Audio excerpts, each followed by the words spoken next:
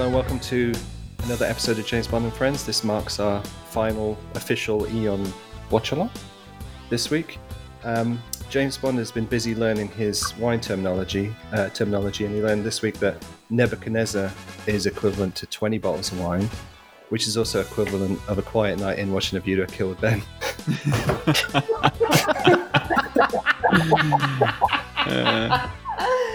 Fair enough. So, I'm your film and host, James Page from MI6 and the magazine MI6 Confidential. And this week, for the grand finale, we are joined with Bill, Calvin, Lisa, David, and Ben. Would you like to introduce yourself, guys? Hello, I'm Bill Koenig. I run a blog called The Spy Command, and I'll leave it at that. It's been an eventful week, but I don't care to discuss it. I'm Calvin Dyson, and I run a YouTube channel where I make video reviews and the like, covering the Bond films, books, games, all that kind of stuff. And I'm drinking a vodka and Diet Coke tonight. I'm Dr. Lisa Funnell. I'm the author of The Geographies, Genders, and Geopolitics of James Bond, editor of For His Eyes Only, The Women of James Bond, and host of my own podcast called License to Critique. License has 2 C's in it, and it explores gender in the world of James Bond and beyond. And I love how I'm just like, let's get through all that because I want to talk about my drink. I am drinking, and I just found the name. It's called a Polaroid, and it's basically vodka, blue curacao, and you can mix it Sprite or 7-Up. And it's yummy, and it's blue. Wait. It's called a Polaroid? It's called I Googled it, and it literally comes up as a Polaroid, and that's, I'll take it. Interesting. David Lee here. I run the James Bond dossier. I'm author of The Complete Guide to Drinks of James Bond. The Complete Guide to the Drinks of James Bond. And tonight I dived into our wine cellar and I dusted off the last remaining bottle of Fuyuk 74. You stole my joke.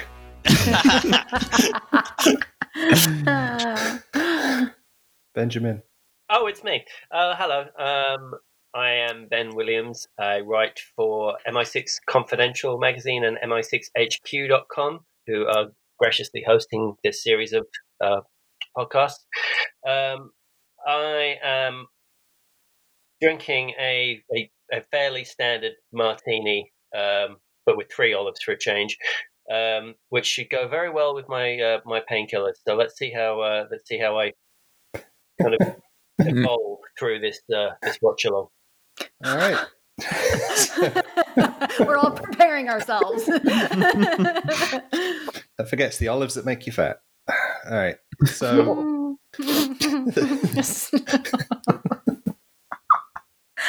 Basically takes out 2 of the olives. So, Man with Gone Gun, we left it till last to end on a good high note. Yes. David, I don't know if you want to kick off by explaining how and why this came about. Explaining yourself. Explaining myself. I don't know quite what you want me to explain. You told me that in 1974 you became the first member of the Man with the Golden Gun fan club. Ah, yeah. Well, yeah. And in 2020 you're still the only member of the I'll join. It's free membership, so there are thousands of secret members around the world. It's too bad we couldn't get Don McGregor to be a guest watch-alonger. He would probably be puking at this point, though. But... Membership is free, and there's still only one person in there. No. Lisa's joined as well. That's right. I'm it's joining. Up to 2. That's right. It's up to 2. All right. So, as the founding member of the fan club, David, you get to do the line raw this week. That's great. Okay, I've been practicing all week. All right. So, if everybody's ready. Yep. All right. In 3, 2, 1, play. Rah, rah, rah, rah, rah, rah, rah. Rah, rah, rah, rah, rah, rah. Yeah, you got to do the UA music for that logo. Ding, ding, ding, ding, ding. I only do lion roars. Ryan roars? Line roars are in my contract. Okay. Everything else. So it's the first John Barry gun barrel with Roger Moore and no electric guitar because you're not worthy, Roger. The fan club has something to say about that. Well, you'll have to take it up with John Barry, but you'll have to do a seance first to mention to him. My favorite first line in the entire series: knick-knack, Tabasco. And Guinness and champagne. One of my favorite combos. Black velvet cocktail. Yeah, which is, as I'm sure David will tell us, was actually featured in the novels. Yes, not this novel though. I don't think. It was. Which one was it? Diamonds Are Forever. One of those ones. Or If only we had the author of the Jinx of James Bond on this podcast. Yeah, I know. You should get him. Oh dear. Wait, so they mix them? They're going to mix Guinness and champagne together? Yeah. It's great. It's great. You don't see it on screen, but it's absolutely fantastic. And if you can't afford champagne, you can do Guinness and cider. It's pretty good. Yeah. You have to whip all the air bubbles out of it before you pour the Guinness in. Huh. This is educational. And here we have Mark Lawrence, presumably playing the same gangster he did in Diamonds Are Forever, though that's not specified. And here in the end titles, we learn his name is Rodney. Yeah. But there he is. Yeah. I didn't know there was a pool down there. He's not very tanned for a guy that tans every day, is he? Yeah. So, He just very started. very strong sunscreen. Mm-hmm. This room is very kind of reminiscent of the Elrod house from Diamonds Are Forever. So I wonder whether they, they purposely kind of did that. Is this in a studio or is this on location? In Studio. Studio, Yeah. right? Yeah, so this is studio. The only part of the location, Calvin, is basically a kind of a bit of dressing to create a doorway into the rock. So it's a kind of a cave that they then dressed with a kind of like a set of windows and the airlock. They had two directors of photography on this film. Ted Moore, who had, goes all the way back to Dr. No. He had done all the location stuff. And then when they returned to Pinewood, he fell ill and could not continue. So they hired Oswald Morris, who was a very celebrated cinematographer, to finish it. And Morris did a lot of the interiors on the movie.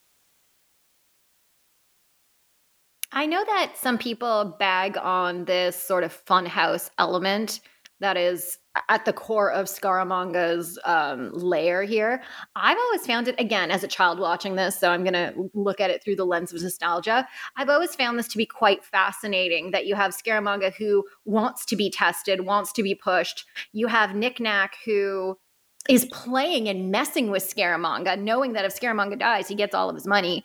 And I've always sort of loved the way that they make their way and work their way through the funhouse. I think it's a really cool element. I know other people don't like it, but it reminds me a little bit of sort of the way that you had the training at the beginning of From Russia with Love. Like, I've always liked it. I'm a fan of the Funhouse too, and this is my 8-year-old speaking. But as an adult, I always say that if you ever imagine David Lynch directing a Bond film, it would be like this basically. Well, and Tom Mankiewicz was the first writer on the project, and on the making of feature on the home video, he said he was fascinated by the idea, how would a killer like Scaramanga keep his edge up? Because at $1 million a shot, he doesn't get a lot of jobs. He's not that busy. So he's got to keep himself in, fighting shape. So essentially he and Knick-Knack have this arrangement where Knick-Knack invites various hitmen to try and take Scaramanga out. And this is essentially his practice. If Knick-Knack inherits everything when Scaramanga dies, why doesn't Knick-Knack just kill him? Right? I think it's a very interesting relationship that the two of them have. Because he doesn't have enough money to operate the place at the moment. There's rent to pay and all that kind of stuff. So he needs him to do a job or two more. Oh, okay. And then he can be on the terrible Airbnb. And Scaramanga's a terrible cook, so he needs Knick-Knack. I just took it as it's kind of like I'll get you next time kind of thing. Like, this is how they banter, I guess. He seems quite annoyed at the end of the film when he goes for revenge on Bond. Yeah, I think it's something like that, yeah. I like it, though. And apparently that statue was Roger Moore, which I didn't realize until recently. Some people claim it was Roger Moore's stunt double. Okay. Hmm. The same guy from Octopussy? It looks incredibly like Roger. It's the kind of thing they would do. Blinking waxworks. Yeah. It's that real. It looks that real. Al, don't hold it against me, Al. It's the carnival of tax evasion. Oh, and I didn't realize this until in the last few years. Apparently, Christopher Lee's wearing a bit of a hairpiece here. Because I saw a publicity still of them at like the party, and his hair is a lot thinner in that publicity still. Right, yeah. Because you're a bit of an expert in that now, Bill, aren't you? Something like that, yeah. I can never decide if I like it or not that this funhouse looks kind of run down in a lot of ways. It's like you can see the tape kind of holding things up, and it's like this glittery gold thing. Like it does look like the kind of crap sort of like Hall of Mirrors kind of thing that you would find. It's a little bit Blackpool. Yeah, yeah. It's because Knick Knack can only reach the bottom shelf stuff. Yeah. Have you noticed on the console behind Knick Knack, these controls are marked with a punch tape? Cutting edge technology. Yeah. I think the budget was running thin here when they constructed the set. Much like Christopher Lee's hair, boom. But I don't mind it. I don't know. Like I'm cool with all of it. I'm cool with seeing, that it's fake, and I think that it's supposed to be fake because it's a fun house. So right, it's very atmospheric that way. Mm-hmm. Can I just say that my driveway is as steep as this set of stairs, and I tried to do this accidentally a couple of years ago, and I broke my shoulder and cracked my ribs. No. Yeah. I wasn't planning on recreating the stunt. It just happened. Yeah. Oh. So here we have Roger Moore pretending to be a statue. Act wooden, Roger. Stage direction. Yeah. I Control like your his eyebrow. acting. No. Oh. Oh, never mind. I was going to try and find the line from that critique, but I'll mention it later. Is that a onesie Scaramanga's wearing? It looks Like like an it to me. athletic onesie? Like a jumpsuit. Yeah. Jumpsuit, that's the word. So where did that last shot go? Are we to... Because he shoots 4 times to the fingers and then one more time, and we see the thumb still there. What did he shoot off? I never sent a thought of that, video. Calvin. No. So you're saying they had an anatomically correct waxwork? Yeah. Like, our job was like, I'm going to sculpt this completely accurately. Oh, are you implying it makes no sense that he has a waxwork of... Odd Job or Knick Knack sculpted it. Oh, sorry, Knick Knack. Yeah. No, yeah, it was Odd Job. Odd Job. He did it 20 years ago, and somehow It was an Odd Job. Scaramanga bought it. Yeah. So we're now in the titles, and John Barry, he had a lot of tight deadlines on Bond films. This was probably the tightest. I think he did the score in like 3 weeks, and then like 5 days to record it. It was like very tight deadline.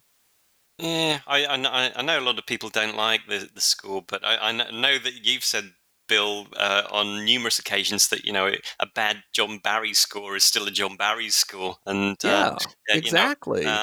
In places it's very Bond-like, and as you'd expect, so it does the job for me. And they all can't be the best. It's when you do 11, someone's got to be toward the lesser one, but they're still great. I think a lot of the problems with the song isn't so much the music as the lyrics, and for that it's Don Black. It's not John Barry's fault. Yeah, I think Don Black is quite guilty of producing shit lyrics generally. Sorry, Don. And it's funny because when you ask me what the lyrics to the song is, I would say, the man with the golden gun. I don't know. I have no idea what the rest of the tune is. At one point, I love this one. This is a karaoke song. At one point, they use bang as a verb. He bangs. Just what? But that might be attributable to the tight deadline as well. Well, But anyway, I was about to say, though, I remember seeing the poster for this. I was at my local cinema, and it's like, coming soon, The Man with the Golden Gun. I saw, oh, Richard Maybaum's back. Oh, John Barry's back. Oh, this will be great. Well, I remember seeing the poster on the London Underground when I was with my dad, and he was like, yeah, we'll go and see it. So that was me sorted out, and I've never been the same since. Oh, and okay, M has one of his best lines in the entire series coming up. Who would pay to have me killed? oh, who doesn't love this? Outraged chefs, humiliated tailors. The list is endless. Oh, Yeah. jealous husbands. I'm sorry, I forgot that one. Can we talk about the gray pinstripe suit with the red tie? I think he looks pretty dapper right now. It's just a tiny bit too big. I think it's The pins, like the width, Close to the width between them. The cut's a bit too big. I think it's It's almost like they tailored it and then he lost 10 pounds. Well, like Daniel Craig. also ties were real thick in that time frame. Yeah, it's unusual as well to see him in a double-breasted suit. So it is sort of a bit of a switch from maybe what we're used to seeing Bond wear. The classic kind of, and that kind of comes down to the switch in tailors. Like Connery's tailor was Anthony Sinclair, and Moore's was I believe Cyril Castle. So you do see a big switch between their kind of their tailoring style, so to speak. One of the criticisms that was kind of leveled at Cyril Castle's tailoring was that you used to get a little bit of a bunch at the back of the neck. But I do like this. I do like a peak lapel, and I do like a double-breasted suit. And this is a particularly nice one. I like the chalk stripe. I think it works very well for him. By the way, when M said that line, the look on Roger Moore's face was great. His reaction. So that even makes the line even better by Bond's reaction. He was kind of like, Agreed. It's an odd scene because you have those two other guys in there. One of them's Bill Tanner, and who's the other one? Colthorpe? The guy with the mustache. Right. Yeah, it's such a strange. I mean, first of all, you definitely don't need two of them, and if you do need someone else in there, just make it Bill Tanner. I don't know why they have this Colthorpe guy, Colson, whatever his name is. Well, later they bring him back as the guy that works out where the bullet comes from, right? And that could have just been Q, which is really strange. It was, and also, I'll get in more of this later. I have a copy of the script, but it's like Maybaum's first draft after taking over from Mankiewicz, and like in the script, Maybaum seems to be confused as to who Q is supposed to be. It's weird. It's a very odd script. I also point out that I looked at a few official synopses, and I flicked through a few of the more popular books cover the movies and looked at the synopsis. Every single one says Scaramanga sends the bullet. No. Nope. No, we don't. Negative. Pay attention, critics. Yeah. And people on the watch along. I wasn't paying attention. So, sorry, James, you said that they said that Scaramanga sent the bullet. Yeah. Oh, I always assumed it was, Maud. Well, yeah, but I mean, it's set up in the film that Scaramanga sends it, right? Because that's what they suspect. But yeah, that's right. But when Bond digs a bit, it turns out that she sent it. Yeah, it's set up. Okay, good. Sorry, I thought for a moment that there was a huge plot thing that I completely missed all these years. No, it's just that when everybody writes the synopsis up, they also forget that point and just say Scaramanga did it when he didn't. Yeah, good. He didn't. Oh, Moneypenny gets to stand up. She does. This next scene always reminds me of The Saint. Yeah, something I've got to say about this scene, or not this scene, but the bit after, is that I think it was in the Man with the Golden Gun book. There is a scene. There's a chapter called Belly Lick. And I think that the whole thing about getting the bullet from her belly button is inspired by that. Oh yeah, absolutely. Mm-hmm. Mm-hmm. The All right, problem I have so with this this production is there's no establishing shot of Beirut. That's what it reminds me of The Saint. It's just like it just says Beirut on the bottom, and it's like okay. And the set is terrible. Like this is the worst flaw of any Bond set. I tell you, it's disgusting. We're gonna see when she runs off in a second. I think they show the floor, and it's really I love the fact, Calvin, that you are so obsessed by the flaws in these sets. God forbid that you ever get on a set visit and then like look at the state of these floors. You've got Mark taped down and. Have you done a podcast yet on the floors, Calvin? No. I keep waiting for James to finally. I think that will be a very successful episode. It needs to be a video essay, not a podcast. That's true. Yes. Yeah. Meanwhile, in the Maybaum script, Saida was in a bordello. She was a prostitute in a bordello, rather than a dancer in a cabaret. And here's some of the stage directions. Reclining on a Bond's point of view, Saida. Reclining on a king-size bed, she wears thin Turkish trousers, a short velvet bed jacket, is excessively plump and over made up, but definitely not an old bag. Her eyes light up. Then later, Saida's voice, my lucky charm. Saida in bed, camera on her back. She holds out her arms, camera in on Bond's reaction. Big things I do for England sigh. Bond, reluctantly starting to take off his jacket. Those are stage directions. Like an episode of Rick and Morty where he's sort of forced to listen to that script 3 weeks later. But her accent's out. Her accent is out of LOLO, I reckon. Yeah. Yeah, definitely is. So we've got basically The Saint meets LOLO, which is what every film should be kind of aiming for. Oh, it's such a weird scene. Oh. Well, at some point you can see the crew in the mirror. Yeah. That's just it. It's the cheap sets. It's the kind of like, this is really, you have a magnificent abdomen or whatever the line is just terrible. Yes. It's like, why wouldn't she know what he's up to? He's just trying to take it out with his hand. So like, yeah. Anyway. And who are these guys anyway? Like, I mean, yes, I know Bond has a lot of enemies, but like, it's I don't need a lot of explanation, but just something. Here's the crew coming up in the mirror. There it is, yes. Oh, no, I never noticed that. Now we've ruined the film. It's over. I'm out of the fan club. That was it. Oh, I woke my dog up with that. I'm sorry, baby. It's okay. And whoever these guys are, they sent one of their most overweight henchmen to get Bond. Well, I think he's the boss because we see him sat down in the club earlier on, and he obviously doesn't like it that Bond's making eyes at the belly dancer. Yeah, so I don't know if he owns the club, if he's he's the pimp.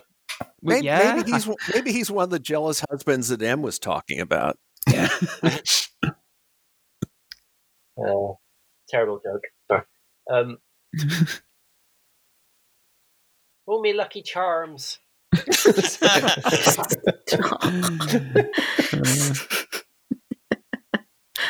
How many people are employed by this club? It's crazy. And nobody thought to go after him through that door. It's one of the few instances of the Roger Moore era where he's bloodied. Yeah. Mm-hmm. Oh, and I like this exchange with the cab driver. Hotel, mister? No, the nearest pharmacy. I guess he's going to get an industrial strength laxative to get that charm out. Oh, and then you see the person touch it. It was scrubbed. It was scrubbed many times. It looks like it's got sharp edges. I'm sure that wasn't pleasant. Yeah, I know. Yeah, that's what I was thinking. I wonder if that was the callback on the Austin Powers movie. This thing where anyway, don't worry.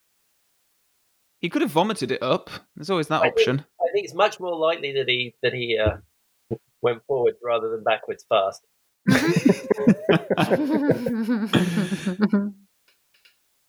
Doing a bit of surveying there in the I don't even background. think that set has a back wall. It's just black, isn't it? It's, the whole thing just looks so cheap.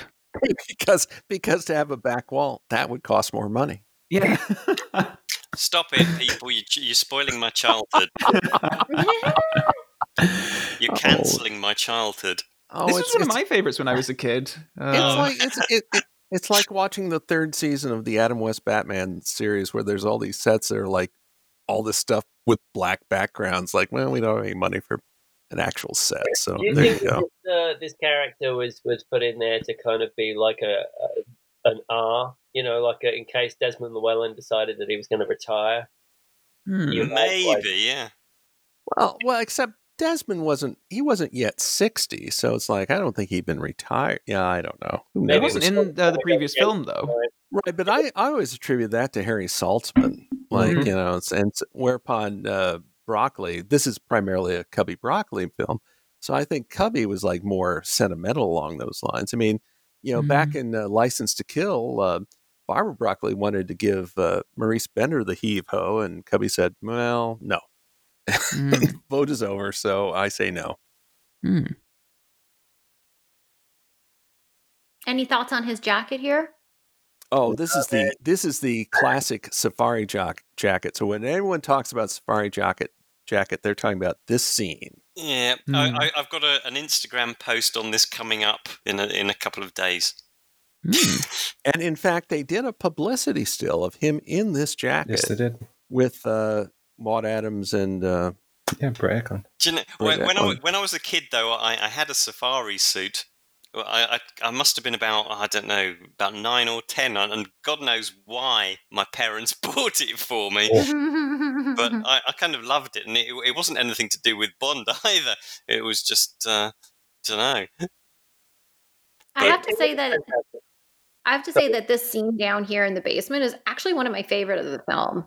I like the way that Bond is in many ways sort of interrogating and asking questions. And again, I have to go with his line and the way that he says it. I mean, he says it very straightforwardly, but when he says speak now or forever hold your peace, like I can't help but like I'm laughing, but I also know that he's incredibly serious. Like you see a very sort of like, he's very stern and he's very serious, but he's also being witty at the same time. And I don't know. I think it's just an interesting blend. I suspect that was a Tom Mankiewicz contribution. Yeah, well, one of the things I remember about watching this at the cinema when I think I was 9. It was just before I was 10 years old. But I didn't get a lot of the humour, and obviously it's aimed at adults. And my dad was laughing his head off at various things, and I remember that I was laughing just because people around me were laughing, but I didn't get a lot of the humour at all. Well, were you thinking, why are you laughing? This is serious stuff. I can actually, I'm in sympathy with you, David. Not in the case of this film, but a non-Bond film from 1966 with the. I won't talk about. I think it is laughable. Klaxon does not apply to Adam West Batman. I'm sorry. Well, it was vague enough, and it was 1966 movie. On the Batman TV show, they did a theatrical film between the first and second season, and my dad was laughing. My dad was laughing at something. I'm thinking, Dad, how can you laugh? This is serious stuff. It was. In fact, it was the "Some days you can't get rid of a bomb" line. Yeah, well, he was running around on the pier with the bomb. Yes, that's what I was referring to. I was not referring. Yeah, so put the Klaxon away, please. Man, edit it out. No, I'll leave it in. Just keep mentioning it, because then it makes it harder to edit. No, I'm not.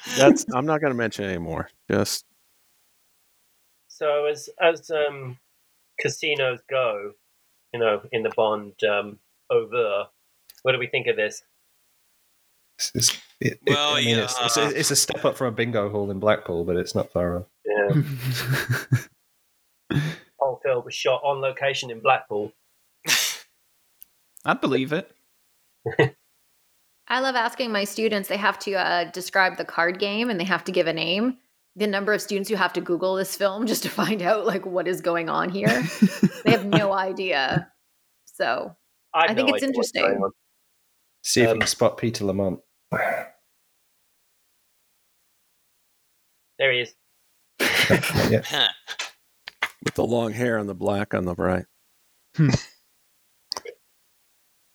he being kidnapped? Yeah, oh, there he is. Oh, there he is. Yeah. Next to Maud Adams. I didn't realize that. Never noticed seen that before.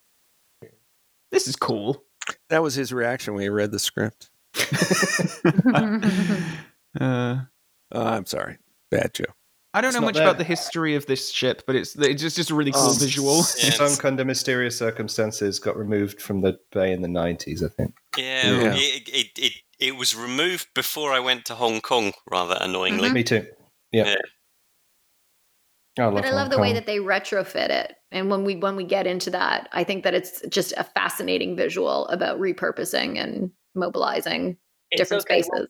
We'll put it back for our Bond Adventureland. So for geography, so Macau is the Chinese territory where gambling is legal in China. You can get there on that. That's why they have the hydrofoil to Hong Kong. But Hong Kong's basically split into two, isn't it? You've got Kowloon and then you've got Hong Kong proper.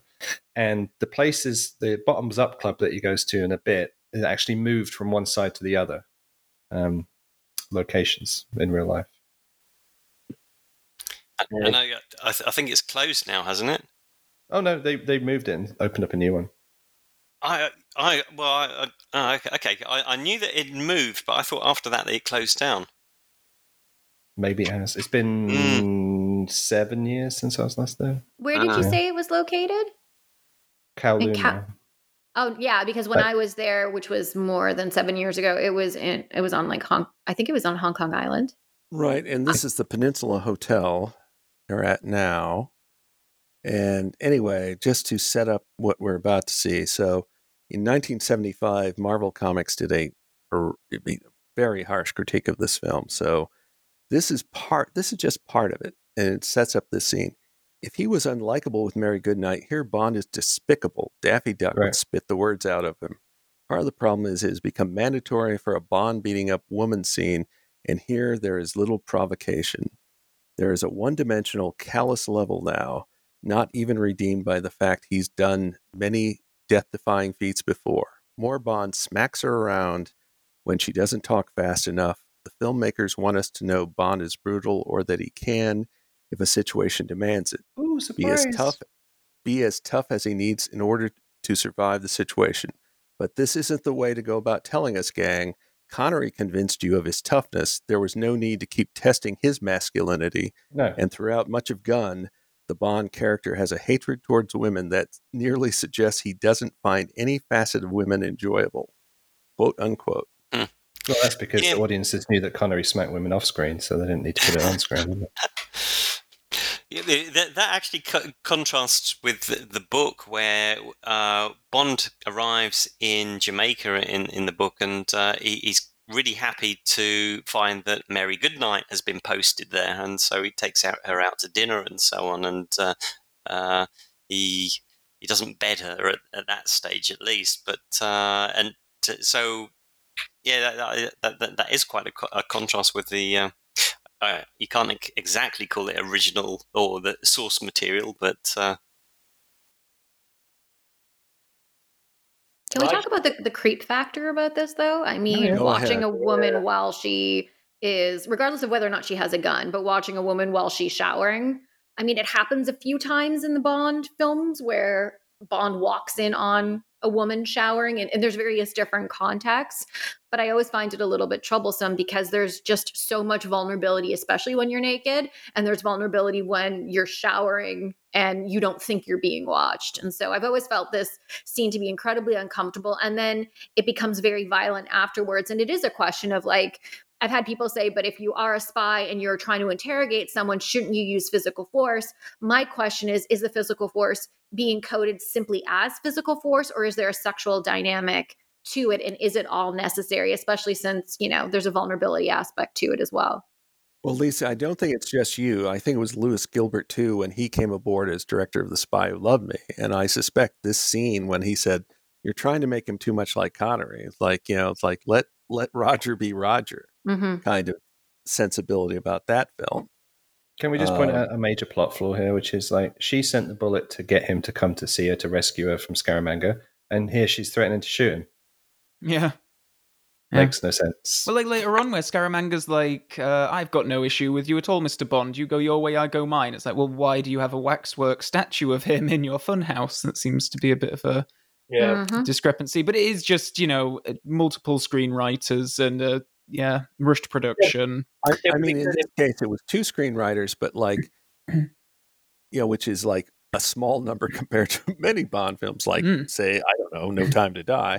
But it's like they're going back and forth, and the screenwriters clearly do not have the same sensibilities. So it's like, it's only 2, but like you've got a lot of different takes going back and forth between the 2.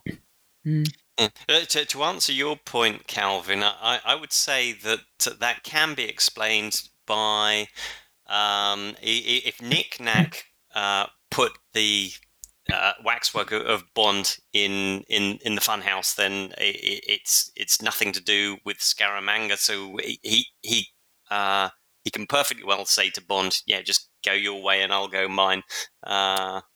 Well, then is Scaramanga not alarmed when he sees Bond and he's like, wait a minute, he looks just like the statue in my funhouse. Well, Scaramanga knows about Bond, so I think the whole point is essentially that Bond is the only person that he fears, or he feels is capable of taking him out.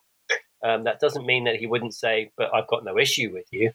It would be an interesting film if he just went, "Oh, all right then," and just left.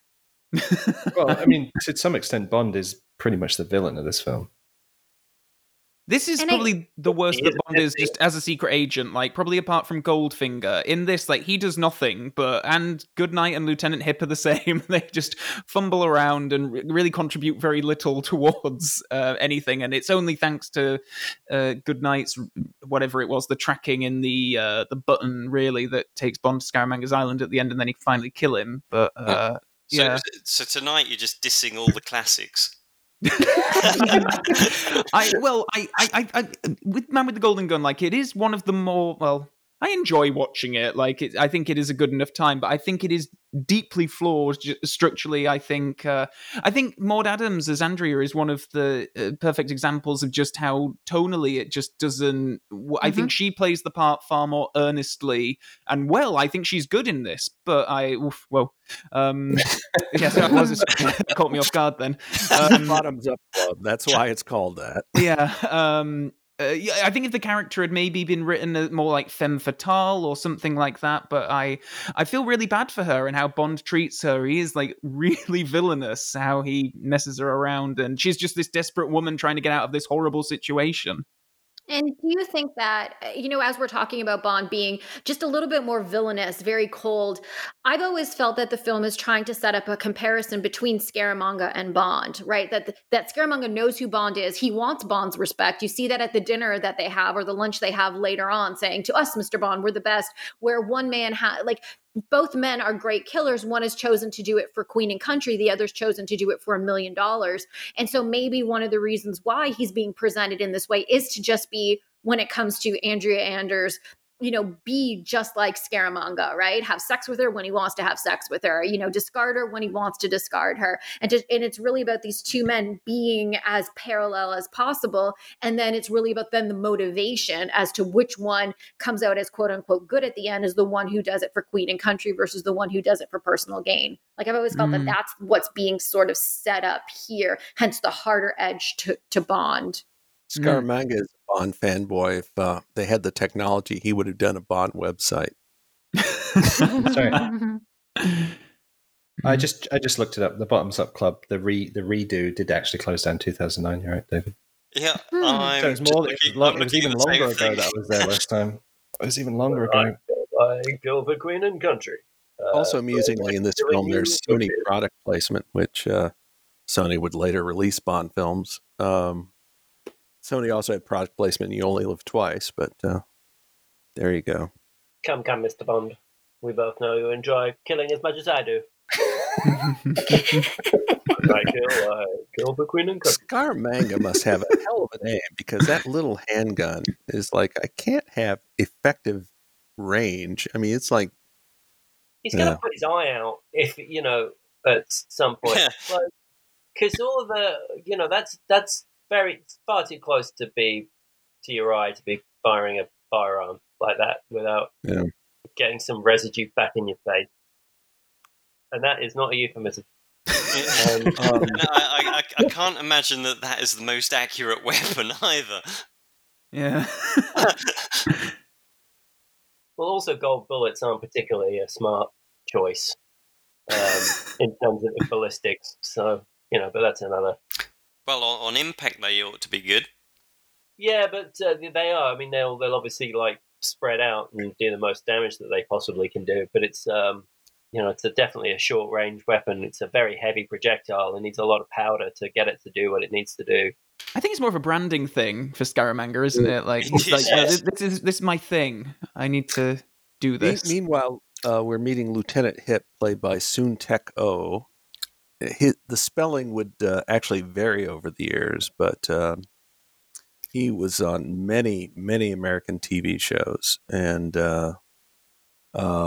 he was also in a Matt Helm movie as uncredited as a Japanese agent who gets killed at the start of the film. But he's a very familiar face to American audiences. This is another one of those fake out, let's take Bond to his briefing but pretend he's under arrest scenes in the next series. Right, and the music reflects that. It's kind of tense. Prince Charles did not date Lieutenant Hip, though. Oh, no, Prince Andrew, sorry. We learned just the other day that. Anyway, sorry, that's a random joke. It was Catherine Rabbit, by the way, the blonde in the Living Daylights that dated Prince Andrew. Yeah, shocking. Oh, and we're about to come up on. Scaramanga has some sexual issues as he's about to take out his golden gun with Andrea and caress her lips and all that stuff. Like, ooh, okay, this guy's got some issues. Also, has a nice line in Brown Sheets. Playing with his junk. That's right. Yeah, no wonder she wants to get away from him. I guess that's the purpose of this scene. What are those walls made out of? Is that suede? It's a lot of brown. It's what they could find in the prop room because they were probably at this point with the set construction. brown. And by the way, the production designer here is Peter Merton, who had been the art director under Ken Adam on Goldfinger, if I remember correctly. But yeah, so he was a Bond veteran.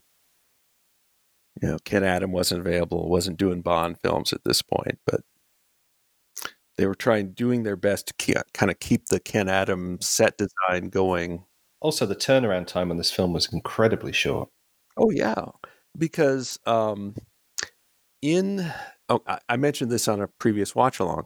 So at the 1974 Academy Awards, Roger Moore made an appearance where he's introducing Live and Let Die's best song. And he makes a point saying, I'm about to go out and start filming my second James Bond film, The Man with the Golden Gun. So this is that was in March, maybe the very beginning of April. So that's like a very tight time frame for a Christmas release.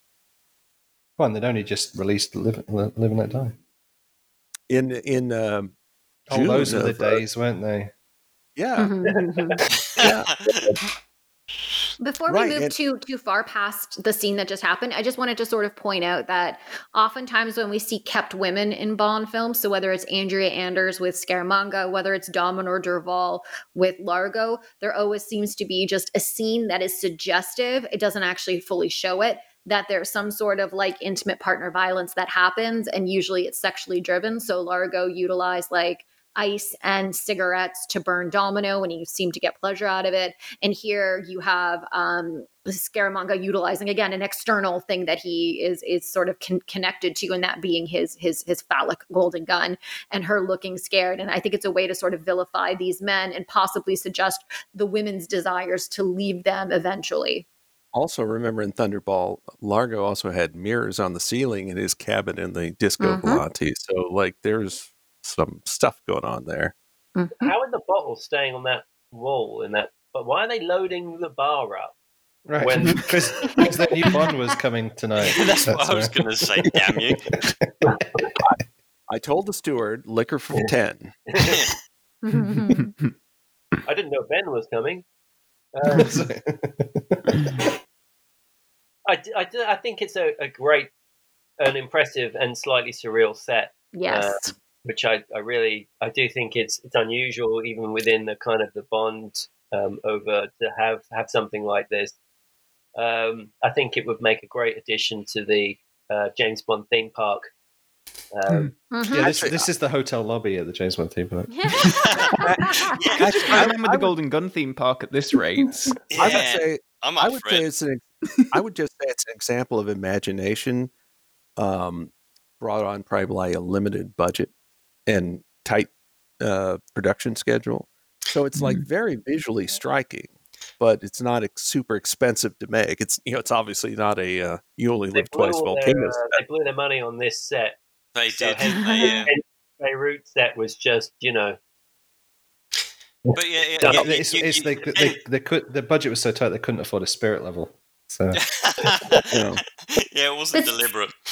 But cinematic innovation, if you look at it historically, not to just sort of get into film history, but usually lack of resources is where you get the most innovation. So there was like a lack of electricity, and then you get like German expressionism, and that's where our horror films come from. And I sometimes I think that budgets might be too big, and you don't have to be creative. And especially in the world, this world that we're in with CGI, you literally don't have to be creative on the spot. It's something that can be added in at the end. And so I love the fact that you have to use the resources that you have to come up with something interesting. And I think the result is something like this. It's a very interesting scene in a visual in a Bond film that is not common in other Bond films. Yeah, agreed.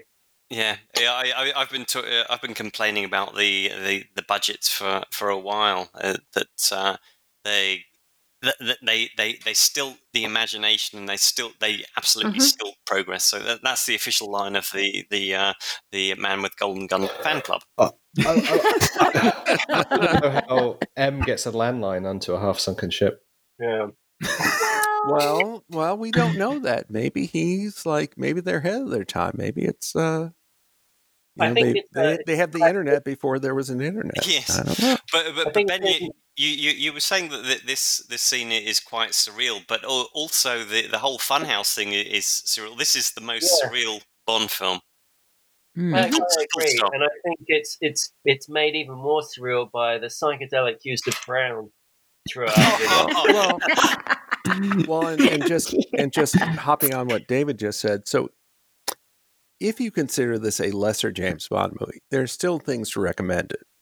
And the visuals, the sets are, despite, the limitations of production, it's still very striking. And I've said this about the score. It's like I've sat back and listened. It's like, okay, let's just assume that it's not Barry's greatest Bond score. Fine. But like if you sit and listen to it, it's like on the edges, on the periphery, there's some interesting stuff. And it's like it's a lot more intricate than I realized. Like several years ago, I was just listening to the score. I was watching the movie, paying attention primarily to the music. It's like there's a lot more here than people realize. But the conventional wisdom is, well, this sucks. No, John Barry, it's like his least great score. But again, as I've said, and David quoted me, it's still it's like saying, oh, this is a lesser Picasso. Okay, this is a lesser John Barry score. So what? It's still a John Barry score. Yeah, Ben, do you want to explain the nationalities at play here? I was just about to say, it's all very confusing because you have a Chinese industrialist, thank you, Bill, for reminding me that it's an industrialist, who has a home in Thailand, and Yip, who is who's a Korean, is playing a Chinese man who is somehow accompanying Bond to Bangkok, or to Thailand at least, to infiltrate this. It's and now to infiltrate the base with Japanese sumo. with the sumo wrestlers as guards. Yeah, so it's all a bit of a mess of kind of what I would just kind of like. Yeah, why is the sumo wrestlers in a Thai place Yeah. owned by Chinese guys? I completely agree, Ben. But I reckon that the Bond series makes this mistake, well, at least one other time, and not in such a kind of massive way, which is in oh God, what's the film after Thunder after Moonraker? My mind's gone blank. For your eyes only. For your eyes only. When they're in Madrid or just outside Madrid, and they play mariachi music, and so it's like the entire Hispanic culture is nailed down to Mexico. And they don't even film it in Madrid either. Essentially, they don't care. They're just going for visuals. It's like, if you're Asian, you're in the movie. Well, I think that's I understand that, and I think that's obviously a kind of a. I'm not defending it, by the way. I'm just saying that's explaining it. I'm just saying it's a kind of complete lack of interest in Asian culture, or Spanish culture. Yeah, absolutely, yes. Real quick. I'm sorry. Go ahead, Ben. I was just going to say that also later on. This is not impossible, but Hip has 2 Thai nieces. And when they're at the school, which is a karate school, rather than a kung fu school, or they also have Thai fighting, and the 2 girls are Thai, and it's set in Thailand, but he's Chinese. It's not. It's just continually kind of compounding this issue. Well, it gets worse in the Maybaum script that I have. The 2 nieces, 2 of Hip's nieces. They actually beat up Chula instead of Bond.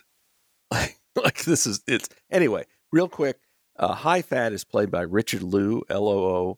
He was born in 1903. He was in Hollywood for decades. Like in World War II, and you needed a villainous Japanese person. He was your go-to guy, and it didn't matter. It's like you're Asian. We'll put you in any movie where we need an Asian guy. Yeah, in fact, I'm just thinking about this kind of lack of interest in, or lack of interest of actually understanding any of the details. If you watch any film that's shot in Barcelona, they'll always put flamenco in, and flamenco is not Catalonia at all. So. It's like it's like Vicky Cristina Barcelona, and it's like you hear no Catalan in that film. It's all Spanish and it's all flamenco, and it's like that is not Barcelona, even though it was shot in Barcelona. Look. Meanwhile, just speaking about Americans say, "Oh, Chinese, Japanese, Korean, it's all the same to me." Well. Trust me, it's like if you're Korean, you know the difference between Japanese and Korean. You know the difference between Chinese and Korean. Like, trust me, they know. And they had a few wars about it as well over the years. Exactly. Oh, hell yes. Exactly. So. But I also think that it shows just the sheer lack of general historical knowledge and understanding of what constitutes Asia in a broad sense, and understanding that there's different regions, there's different countries. These countries have their own conflict with each other. And this notion of sort of like, it's not even like put together as a fusion. It's sort of like the interchangeable Asian other.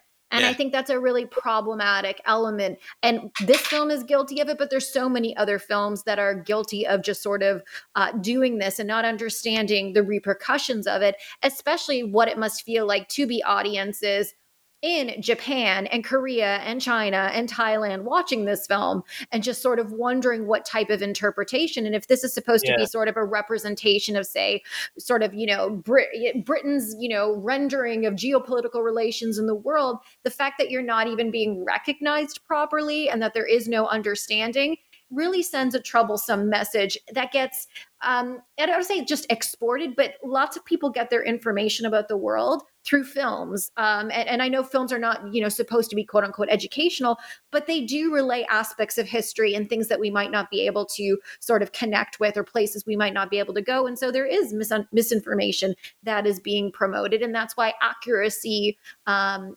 authenticity, those things really do matter in film. You know what? There was a character actor. He went by the stage name of Kai Di. He was born in 1910. He wasn't even Asian. He was born in America, of Sudanese extraction. Anyway, he was cast as Chinese. He was cast as Japanese. If you've ever seen the original, what was that called? 1962. Frank Sinatra. I'm drawing a blank. The blank candidate, Manchurian Candidate. Oh, yeah. He's playing the Chinese guy who's brainwashed the guys, and as a demonstration, listen, I'll have Lawrence Harvey strangle his best friend just to show you how good our brainwashing is.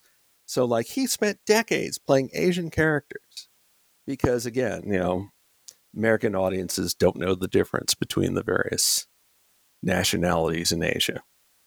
So just a quick word about the school that's going to come up. We're going to see. It's the location is in Thailand. It's a place called Murang Baran.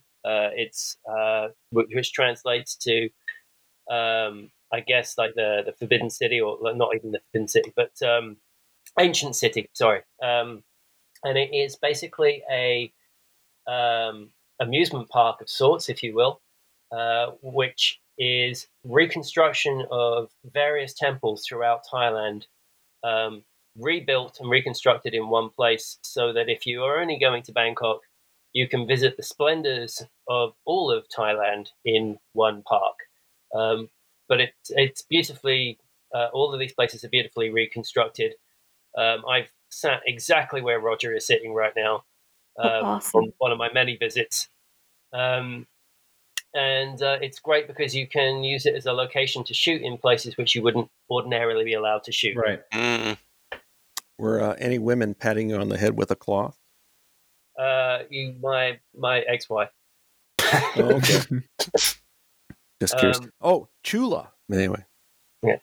Important character. Sorry. Go ahead, Ben. I I was just sorry. going to say, you see that, again, we're coming back to the kind of the mix of kind of various Asian ideas. And here we've got, a cross of different kind of martial arts as well, all being kind of played off as the one, which kind of really doesn't make any So sense at all. the man with the golden gun invented mixed martial arts. There's You fighting heard it here first. Yeah. This is classically Thai, and you can often see kind of demonstrations of this being done, kind of theatrically, I suppose. The place. It's pretty cool fun. Why did the guy in the white leave the other knife down on the floor? Pick it up.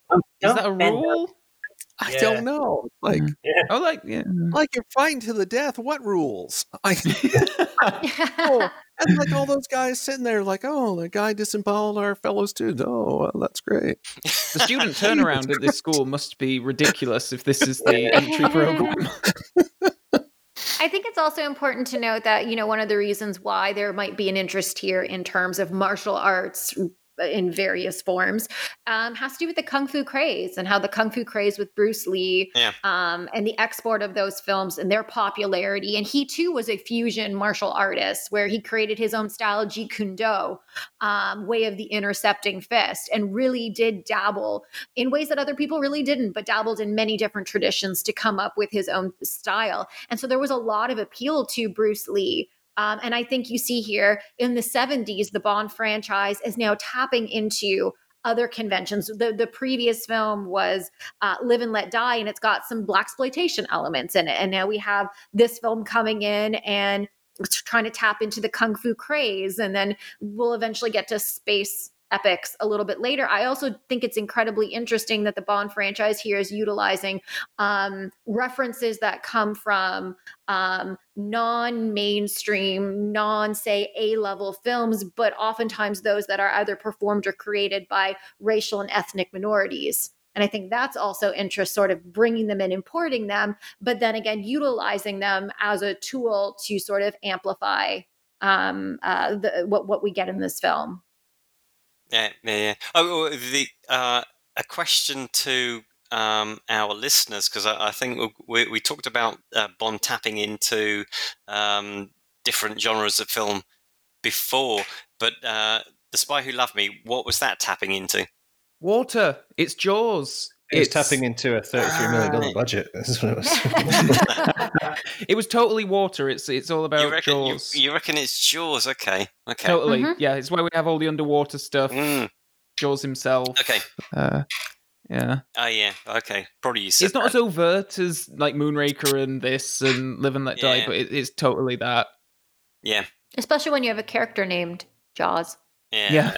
I'm just saying, that's a pretty big flag being waved. Yeah, it was too subtle for me. You just missed it. This is a good fight, though. It's nice that like Roger's actually doing a lot of the stuff himself. I don't buy in for one moment that he would actually be defeating this man in a hand-to-hand fight, but I guess he does just jump out the window, doesn't he? Well, if I may read the critique from Marvel Comics in '75, whatever possessed Guy Hamilton, the director, to film these scenes in long-distance shots that only emphasize Moore's awkwardness during the combat is barely fathomable. Moore reportedly studied Mongolian Kung Fu for 2 months prior to the film, but even if Moore were more graceful and fluid than he really is, it is absurd to think that he will look as effective as the student he battles, who obviously has studied the arts for years. But I also think that's an important point to emphasize. I mean, this is right before the rise of more action-oriented fights in mainstream sort of Western films. And so I do respect spending 2 months trying to get an authenticity, but I love the fact that the film doesn't play like Moore could like take out all these dudes, and instead it's the nieces. And I'm sorry, but like I love this scene because you have these young women in skirts and shoes, and you think, okay, they're just the nieces, stand back, and they come out and they just kick butt. And they take everybody down. And I think that's I think these are the strongest women who are presented in this film, right? Particularly if they've been all out all night partying. And then they come in and do this. And it's like, wow. And as I mentioned earlier, like in the Maybaum script, the two nieces took out Chula instead of Bond. So that idea was floating around during the scripting process. Yeah, I think... Well, they'll be, what, in their 60s now, maybe? So can we discuss this? How Bond's overly polite and like gets stranded because he's overly polite. Is that what's going on? Yes, he closes the door and then because he's like letting them in first and then goes around the side, but then Hip drives off like, oh. But Hip looks behind him, which is really, I guess Bond's in his blind spot. It's it's a horrible.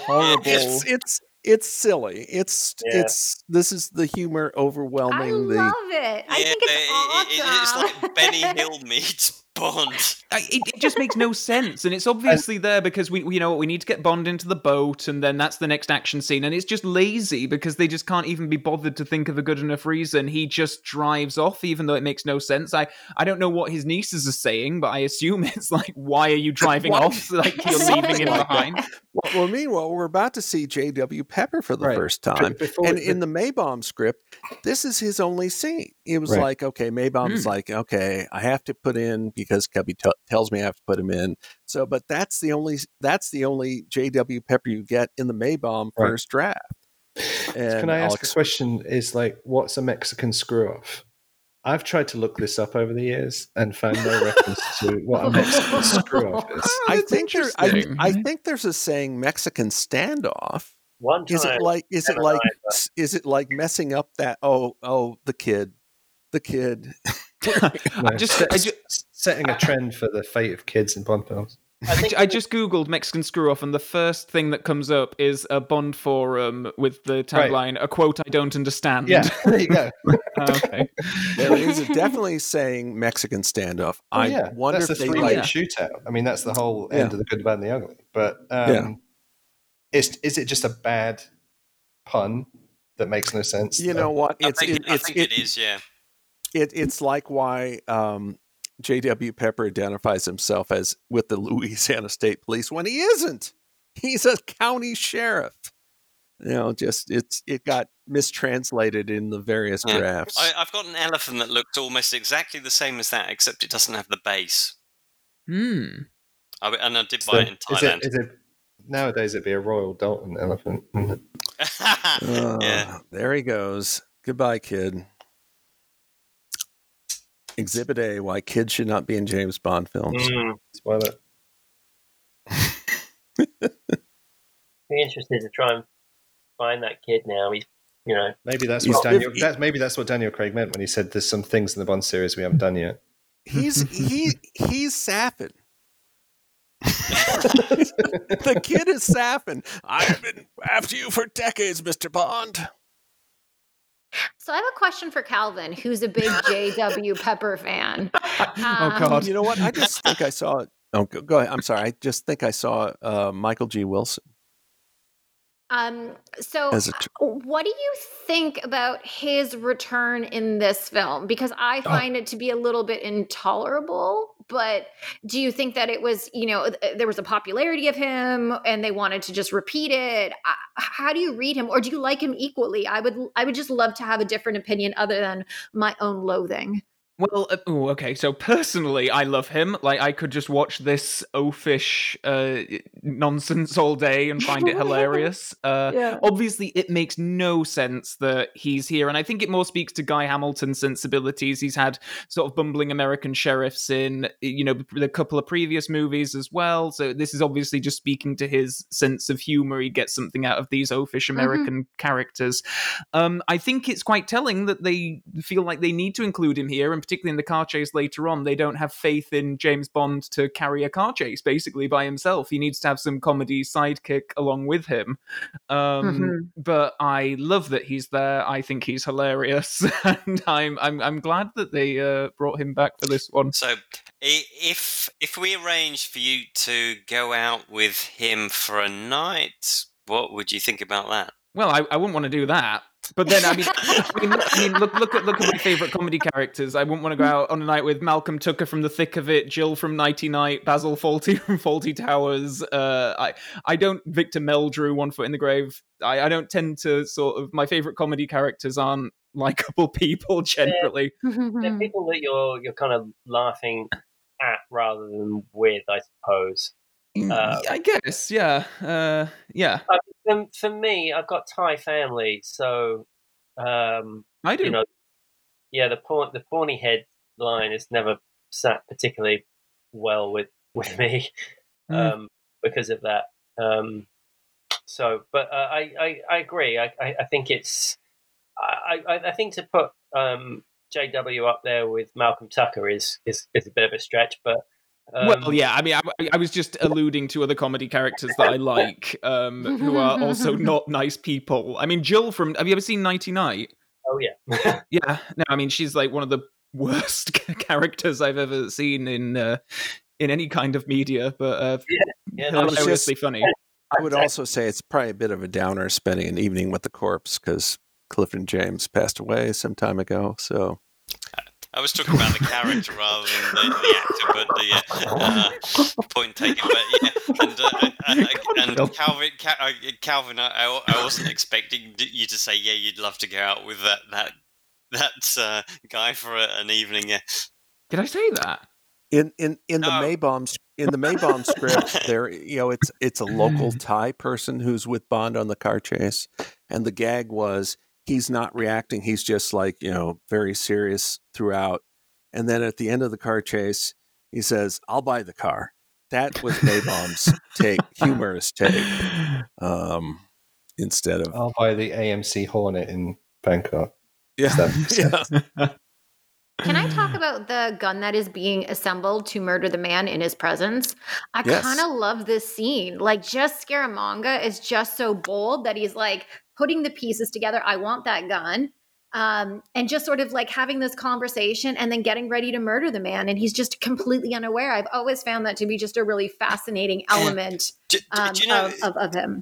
one of the funny things about the gun is that I remember the summer before The Man with the Golden Gun was released, there was an article in, I think it was probably the Sunday Times or something like that, and we were away on holiday, probably in Norfolk or somewhere like that. And my dad got it, and he said, "Oh, look, there's this article on James Bond," because I was already into Bond because of the books, and I probably had the Corgi DB5 at that stage.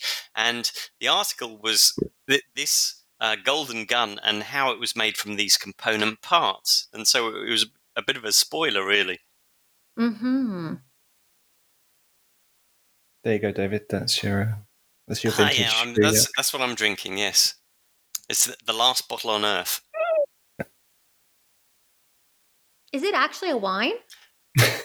No. I didn't think so. I was like, you say it so straight. I was like, oh, maybe it is. No, at least I don't think it is. I think it was just there as the joke.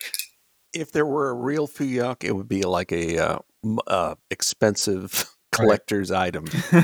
You mean you don't have the Factory Entertainment replica on your shelf? Oh, you do? From the yes, Bond I have it store. right here. From the Bond store, $1,200 a bottle. Worth every penny. I'm sorry, 1,200 pounds a bottle. Okay, right, yeah. Well, I live in wine country now. I need to go and talk to a wine producer, and we're going to do this. This is weird. Just going back to how we were talking about Bond and how he behaves towards Goodnight and Andrea in this film. Like, this is like, he's been nothing but sort of dismissive towards Goodnight, irritated by her, like, quite visually. And here he's like, well, I've got nothing better to do. So now he just turns on the charm and really cringily awkward. Like, he does a lot of gurning in this installment that's quite unappealing. Yeah. And I'm totally with her when she's like, nope, I'm going to bed. And then she ends up in his room anyway, which is really disappointing.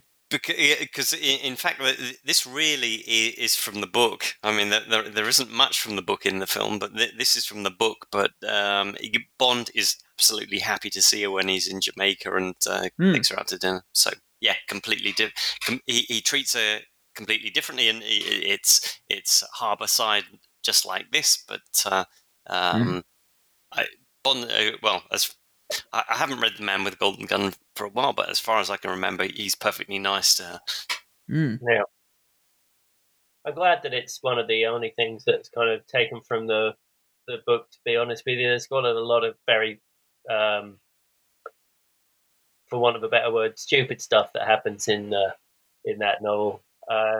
Particularly Scaramanga jumping out of the wardrobe. You know, aha! At the moment. And they just go, no, what are you talking about? And then he goes, okay, then, well, just I've got an eye on you, and then just leaves. He should have been in the closet in this scene when, like, Bond puts Goodnight in there. It's like Christopher Lee's just there. Isn't it nice? Isn't it nice to have a different color than brown?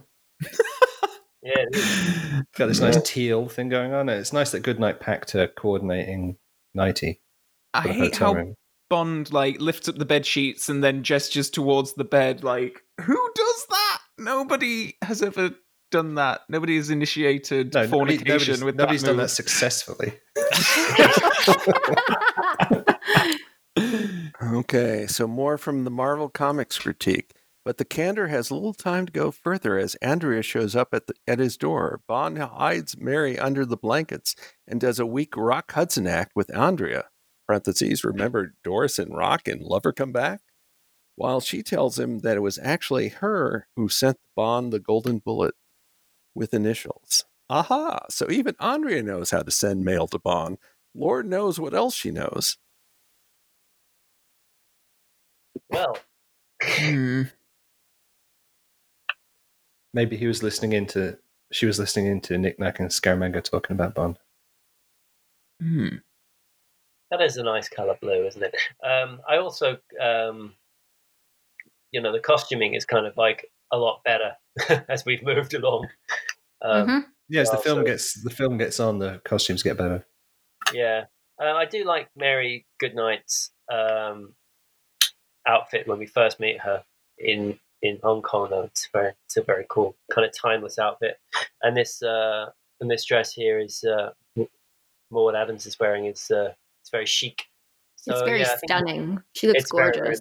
Yeah, so I think there are elements that kind of elevate the film. The brown boat is probably not one of them, but this is quite nice. And this scene, I have to say, I mean, there's a lot of things about this film that I like. The scene, just in terms of the treatment of women, not necessarily a fan. When you have a woman in your bed and you stick her in the closet while you have sex with another woman, and the woman who's in the closet is somebody who truly wants to be with you, it doesn't feel very good. And I get doing it for Queen and Country and all of the justifications, but it's never just... I can't justify it. It just feels... It's basically bedrooms and corridors kind of comedy, really, that they're attempting to do. And I don't think it lands. I think it, once upon a time, it was the kind of one of the hallmarks of kind of like British carry-on kind of style humor. And British TV. And British TV as That's well, right. yeah. So I think, that there was a sort of a tradition for it. But as you say, Lisa, I don't think it necessarily works for this, or indeed at all anymore. Well, Rock Hudson was better at it in Lover Come Back. Well, this is particularly awkward because she's essentially prostituting herself to Bond as I'll sleep with you if you kill the man that I'm desperate to get away from. So I don't feel like there's a romantic element to this at all. And yet Bond's all gurning at her and yeah, I'm gonna get this on tonight. And it's I just feel it's a really icky, horrible situation. It's do you not feel any sympathy for this poor woman at all who has done nothing remotely villainous throughout this entire film, except just desperately sort of want to get away from this man who's... And also when Andrea leaves, then he tells Goodnight, "Oh, it'll be your turn, darling." I know. That's it. Yeah, but as Ben was saying, it's like carry-on bonding. Mm. Yeah, and I think that the interesting thing is that when they made she's got more clothes on now than what she had on 2 minutes ago. Yeah, she put more clothes on. So when they made Skyfall, it's a very kind of a similar kind of thing, as you were saying before about a woman who basically just wants to get away from her captor, and the difference is that quite a few decades have kind of come and gone between then, and really the way it was handled probably should have been handled differently. So it's like they didn't learn anything from. It was. I mean, had Moneypenny been in the closet on that boat, it would have been the same, right? But it actually, it's funny the comparison with Skyfall because it's the Silver is sometimes compared with Scaramanga, and I think rightly, but I'm thinking of Scaramanga from the books, but in fact, it looks like they've taken some elements of the film as well. Yeah. Yeah, almost certainly. I mean, this whole element of her bringing Bond to Scaramanga is very much the same thing as Bond being brought to Silver. So there are definite parallels to be made. Don't know how you can fall asleep standing in a closet.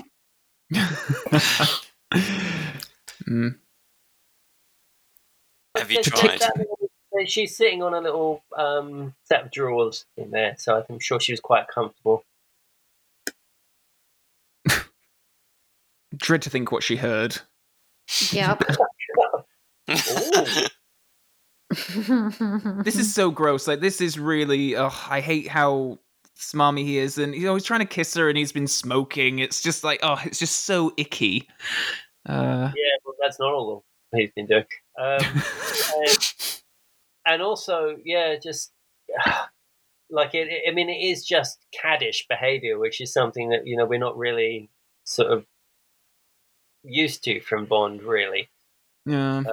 Although there, as we've discussed many times before, there have been there's definitely precedent for it, but it feels not just out of character for Bond, but very out of character for Roger, and he's playing against his own type in a way. Yeah. And I think it's interesting how we didn't start to get kind of really comfortable with it. That's another great outfit that she's wearing there. We didn't really start to get comfortable until he started to play to those strengths. Away from that. Do you think that he's trying to be more Connery? Like just sort of like pushing away from a bit of his persona, pushing away from some of his previous television roles, whereas Connery was a little bit more he was just a harder, right? And he was kind of brawny. And I feel as though like there's the goal here is to just sort of add or have him be a little bit more sort of that sort of serious path. And then once he becomes a little bit more humorous, once he starts becoming more of himself, I feel as though he shines more. Lewis Gilbert thought so. And actually, in terms of Moore's first two films, there's a definite kind of split personality, because in Live and Let Die, they made a decision, let's not be Connery. And then it's like in this film, let's be more like Connery. Mm-hmm. But even if Connery was if Connery was in this doing this script, it would still feel too much. I don't think. I think they're just writing it really extreme, and I think Roger's the kind of actor. He'll probably just do the script and do it to the best of his abilities. But he can't play this kind of character. Yeah. Meanwhile, everybody talks about the Roger Moore safari suit. How come no one ever comments about Christopher Lee's safari suit? Because this is the second time he's worn it. He was wearing one when he bumped off High Fat. Now he's wearing it again. It's not strictly speaking a safari suit, though, is it? It's kind of... It's as much as the one that Roger Moore was wearing. Well, I don't know. It's got... there's some classic kind of elements that, like patch pockets and epaulettes and things like that are kind of missing, I would say. He's got a black knitted tie, though. He does. And this is where the film could basically have ended. Yeah. You go your way, I go mine. I've got the Solex. Off we go. Yeah. Yeah, could have easily ended here, and that would have been not too bad a thing, would it? Sorry, David. I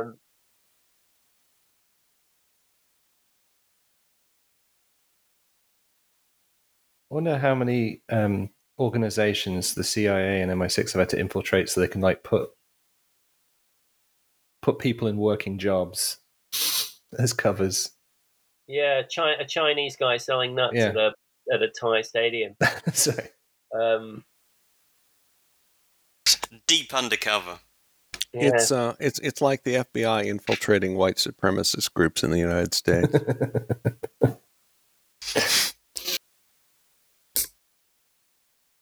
Pepsi there. Bit of a switch up from Moonraker. Well, don't forget Connery's that Terry O'Neill photo of Connery in front of the Coca-Cola sign saying the real thing. Times are forever. Rogers under the Pepsi sign says, sorry, would you like a Pepsi? 007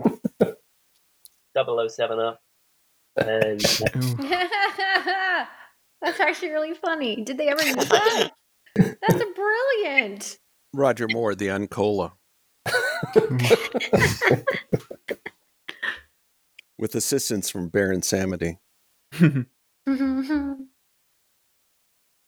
All you've got to do, Mary, is get out of there, and the film's over. Yeah, it's literally that. It's not dissimilar to Diamonds Are Forever when Jill St. John gets into the cab with Blofeld. It's a sort of an unnecessary kind of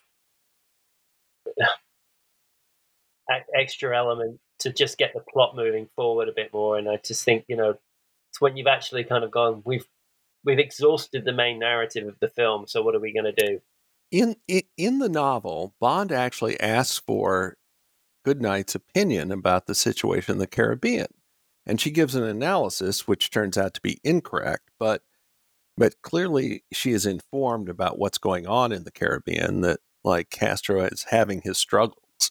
And so but in this movie, it's like, like she's like an IQ of 20 at times, doing the exact wrong move and getting captured in boot of Scaramanga's AMC car in the middle of Thailand. I don't know what his motivation is for taking her. Like, Andrea isn't around anymore, so is that it?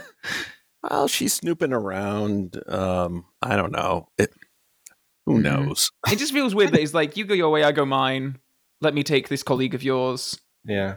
All right. But it feels as though the women are being, especially like in the early 1970s, they're just being dragged along in these films. Like there's I think we're questioning, like, what is the purpose? Like, why did Jill St. John's character, why was she at the end in a bikini? And now I can ask the same question, like, why is Mary Goodnight going to be just sort of, laying around in a bikini on the island? And maybe this is just a way to go so that she can be on the island and become the next kept woman in a bikini. And I feel like these women are just being dragged along without like a really like strong purpose. Whereas once we start moving on into later 70s, then you see women as agents, women with who are pivotal to the narrative, right? Like Dr. Holly Goodhead, you need her in order for there to be a successful mission. So just the early 70s, I think that there's just a lack of like really strong substantive women. That's why, in my opinion, that Barbara Bach in The Spy Who Loved Me made such an impression. When we did the recent watch along, it's like I was thinking, well, she's not as impressive as I remembered, when I watched the movie at age 19. But at the time, it seemed like a big leap forward. And but again, it's in the context of the time. It's like, okay, XXX was not necessarily, it's like she pales in comparison to other women characters later, but at the time, compared to Goodnight. Like compared to Tiffany Case at the end of Diamonds Are Forever. Tiffany Case was tough at the beginning of Diamonds Are Forever and then like regresses the more you get into the film. And scholars have sort of theorized that including myself, that in like the 1970s, you really saw this media-driven backlash against feminist gains. And in some ways, you see this in the Bond franchise, whereas villainous women are sort of just depleted from the series. Like you really don't have strong villainous women like you did in the 1960s. And then you had, in a sense, the centering of the Bond girl and sort of his central love interest. But it's really a narrative about domestication where he remains the primary hero and the woman is just sort of there as the love interest. And this is something that I think is really seen in the early 1970s. And I think you're right, Bill.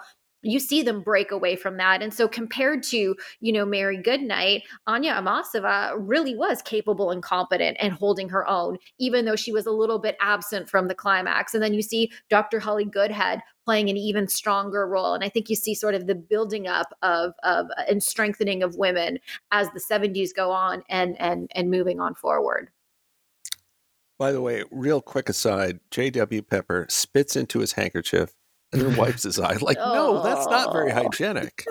Sorry, it's just like gross looking. The coronavirus has taught us anything. Learning about hygiene. He's screaming out of that car window. Am I the only one that gets any pleasure out of this at all? No, I like Pepper in this. I just want to point out that Guy Hamilton has not shot a good car chase. Yeah. Goldfinger, not great.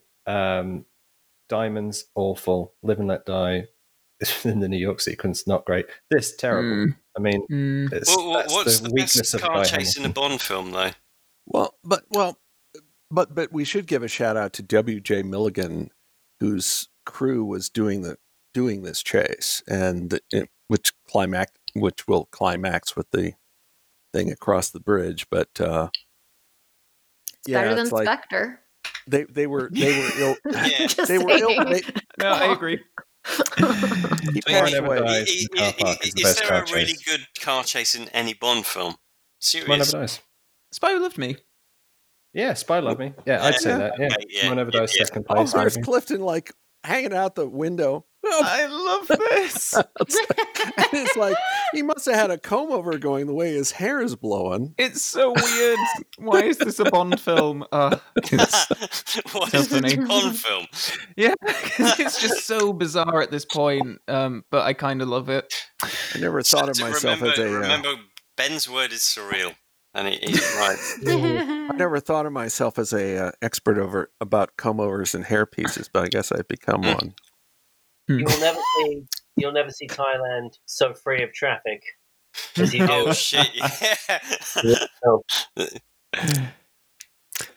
I interviewed the then head of AMC about Bond product placements generally. He talked about it's like, yeah, like the numbers, like they made sense. Like I signed on for it. Then I told him about the alleged figure for the car placement for Die Another Day. Said, "Oh, that's ridiculous." It was reported like $35 million. that's Anyway. just Well, what the it video was was. it was a commitment for the marketing spend. It wasn't like they Right. wrote a check for $35 million. No, absolutely, yeah, but the guy I interviewed was head of AMC when this was filmed, and you have all these AMCs in the Maybaum script. It's a Ford, but because I guess he assumed, well, Ford's always in the Bond films, but AMC won the bidding.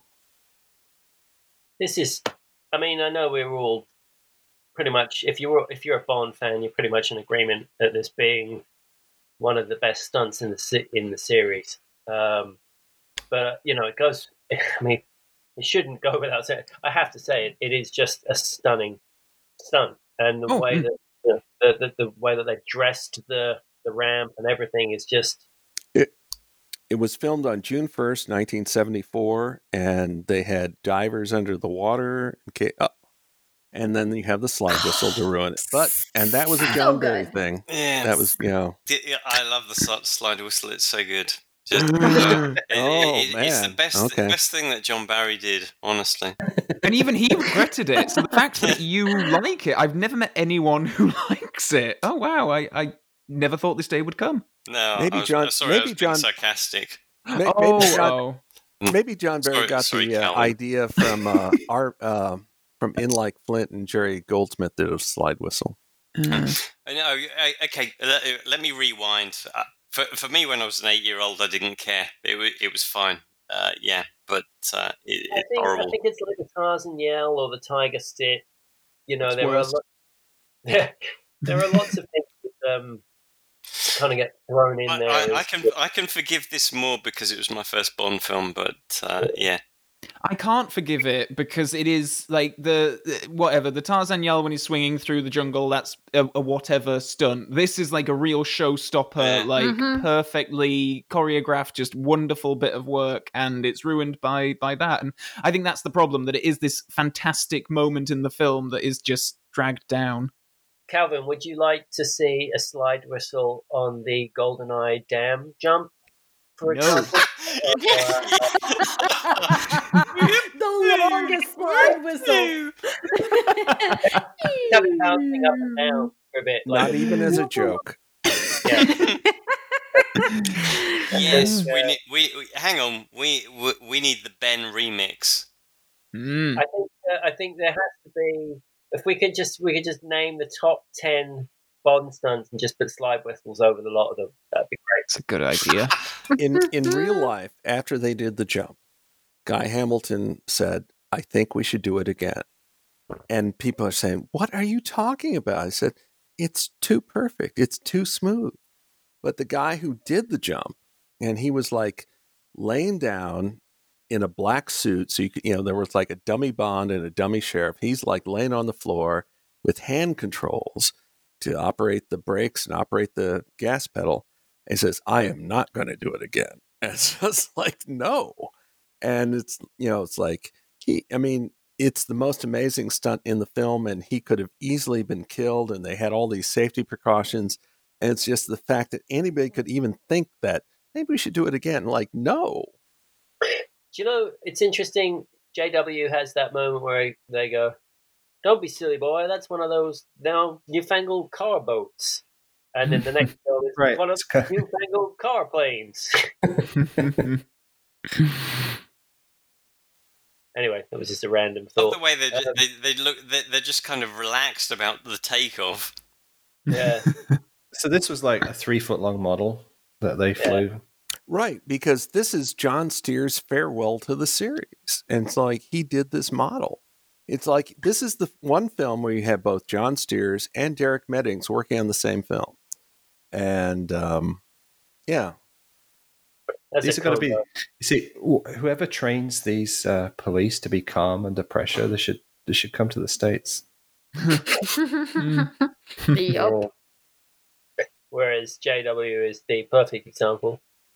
As to why they need to come to the States.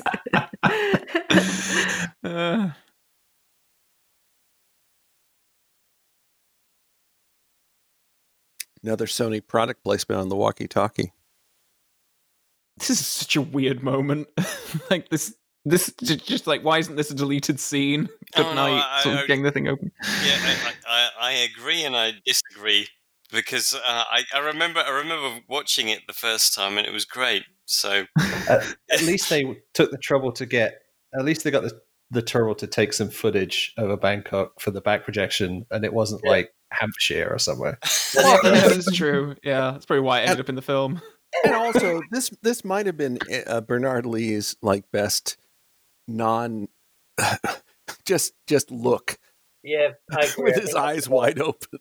That was a spectacular shot, Bill. I agree. That was fantastic. And to your point, Calvin, I also agree. It's like they've spent money on this back projector. That's not in there. All the money's on screen, even if it's crap.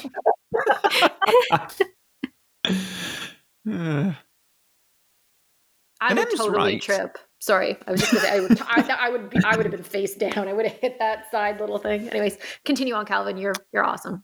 No, I was just saying. I agree. This base, it does look like those sort of like houses that you see. Like we've been on, vacations in Florida and such, and you see like upside down houses and that kind of thing. And that's what vibe I get from this. But just about M, like he is completely right to be so. Like he's probably angrier than he ever is in any of his 11 films with Bond, and it's completely understandable why this mission has been a complete cock up from every angle, and I'm not surprised that he's really annoyed with Bond. It's like, yeah, you literally had the thing and now you don't. Right. But meanwhile, here's an example of what I meant about John Barry's score. This is a great piece of music. It's based on the main theme to the film, but like it's like the visuals, the music, it's wonderful. And it's like, okay, it's not the best Bond film, but like this is an example of it still has things to recommend it, and this is a perfect example. I think we'll see this little moment echoed in No Time to Die. Yeah, I'm pretty sure you're right, James. I think there's going to be some callbacks that are going to happen, and but I do love that overhead shot flying in. We got talking of flying in. Here comes the Mike Pence fly in a moment. Yeah. Yep. Once you see it, you'll never unsee it. Yeah. I was just agreeing with you both, but I was on mute, so you didn't hear it. Yeah, I love these shots. It's just such a fantastic bit of film. Such a good location. They came back again. Great location. It just looks stunning, and the music's fantastic. Yeah. Meanwhile, this guy is kind of like, oh, by the way, you've got a guy coming in, and Scaramanga's like, okay, well, watch it. But like, it's just the kind of that laconic Chinese guard, at the stage. It's like, oh. Scaramanga can't remember what he ordered from Amazon. No, he won't be leaving. A great line, though. It is a great line. I agree, Bill. And also, in 1974, there was a syndicated talk show in the U.S., the Mike Douglas Show. And the format was Mike Douglas would have a co-host for, someone be there the entire week. So in 74, Roger Moore was his co-host. and he had a bunch of people on one of that episodes that week. There's the fly. From the Hey. Man with Golden Gun, they had Clifton James, they had Hervé Villechaize. They showed this clip coming up of Nick Nack with the champagne and Scaramanga shooting the cork out. And so like I said, I was hyped to see the movie because I was like watching the Mike Douglas show when they were promoting this. Has anyone been to this island? Ben? Well, here's the thing. I've been to Thailand upwards of probably 12 times. Mm-hmm.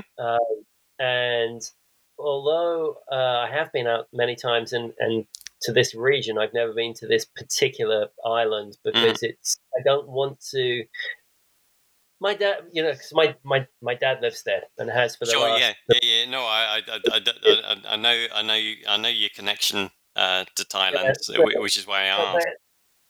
But the reason I say it is because my dad's been there many times over the years, and he's just explained to me just how much it has changed in that time.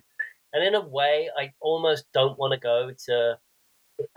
I get that completely. It's kind of like Never Meet Your Heroes. It's like don't go to this iconic place because it looks like crap now. Yeah, that's kind of in my mind. It's this perfect place, and there is a curiosity. And I've been to a lot of the Bond locations, but I think this is one of those ones that I don't want to. I don't want to look behind the curtain on this one. So that's to answer your question, David. Yeah, no. That's a good answer. There are places here that they're very popular with tourists, and they look fantastic in the photos. But if you go there, they're just full of tourists. So why the hell do you want to go there? I would go. I would love to go to this island in the era that this was shot. Sure. Yeah. Although obviously we hear some of the terrible stories of rampant dysentery that ran through as they were doing this, and obviously, I'm sure that many of the fans listening are aware that they had to keep flying out, keep coming out to this island every day to shoot, and their accommodations were not good. They were all very, very ill, and getting in and out to this location to shoot was quite tricky. So. How much of that was Cubby's meatballs, though? Real quick about that clip, like I said, that was the first clip I saw from the film, the one they showed on the Mike Douglas show. And when Scaramanga shot the gun, it was like a regular gold-plated revolver. Now, I had read the Man with Golden Gun novel. I thought, oh, that's great. That's just from the novel. So at that point, I didn't know about the real golden gun that was made out of the pen and the cigarette case. You didn't get the Sunday Times. That's the problem, right? Well, I was living in America, so yeah, I didn't. And you didn't subscribe to the Sunday Times, Bill. Honestly, is this one of the more forgotten sets of Bond? I was just about to say, James. One of the things I like about this is this really beautiful blend between what Derek Meddings has done in his model work for that initial establishing shot and the actual set design.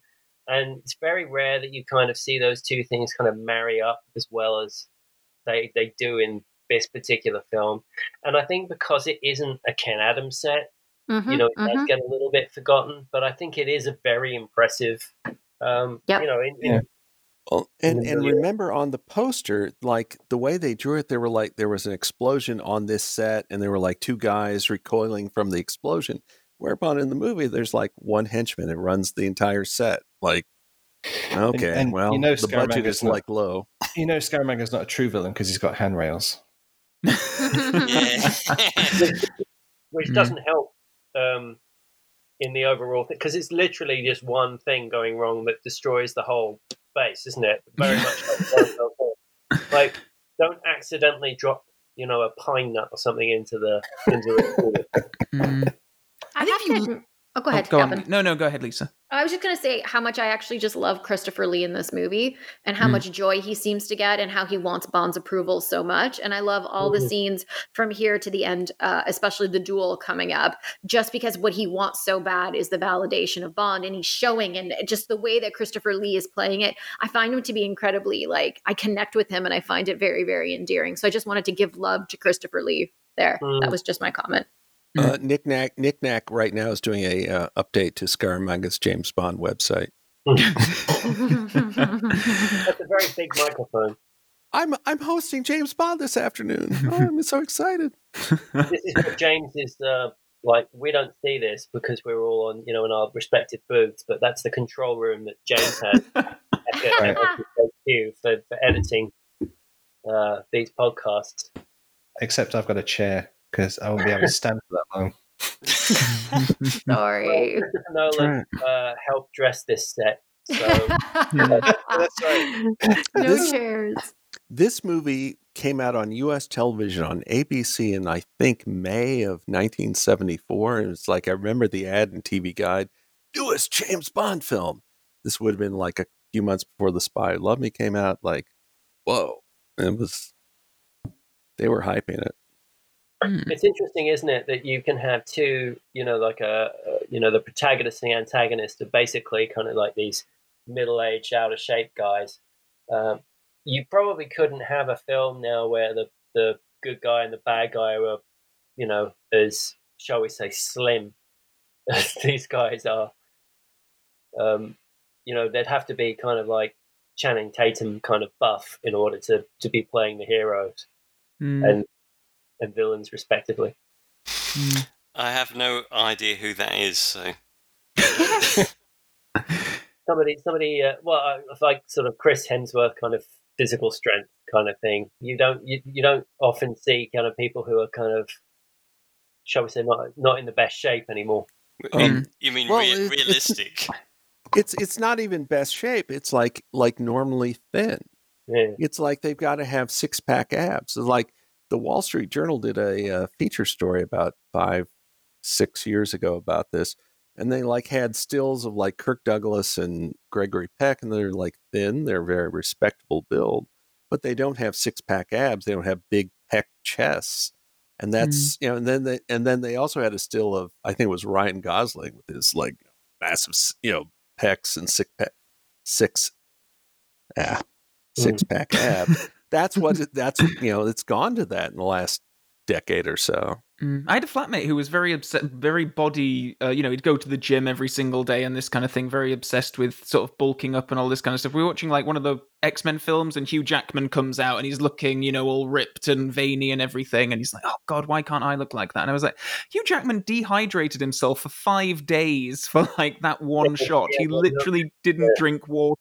Like it's not a, I like it when it's like this. And it is just like, blokes who are, I wouldn't call them out of shape necessarily, but they're, compare it's not Hugh like Jackman. beer bellies or anything, is it? Yeah, but compare Hugh Jackman with his first X-Men movie with like his later ones. It's like he's athletic, but he's not like, he doesn't have these massive muscles the way he does later. And that's how it changed. Like, I mean, you look at like Pierce Brosnan in 2002 to Craig in 2006, and it's like, there is a change that happened there.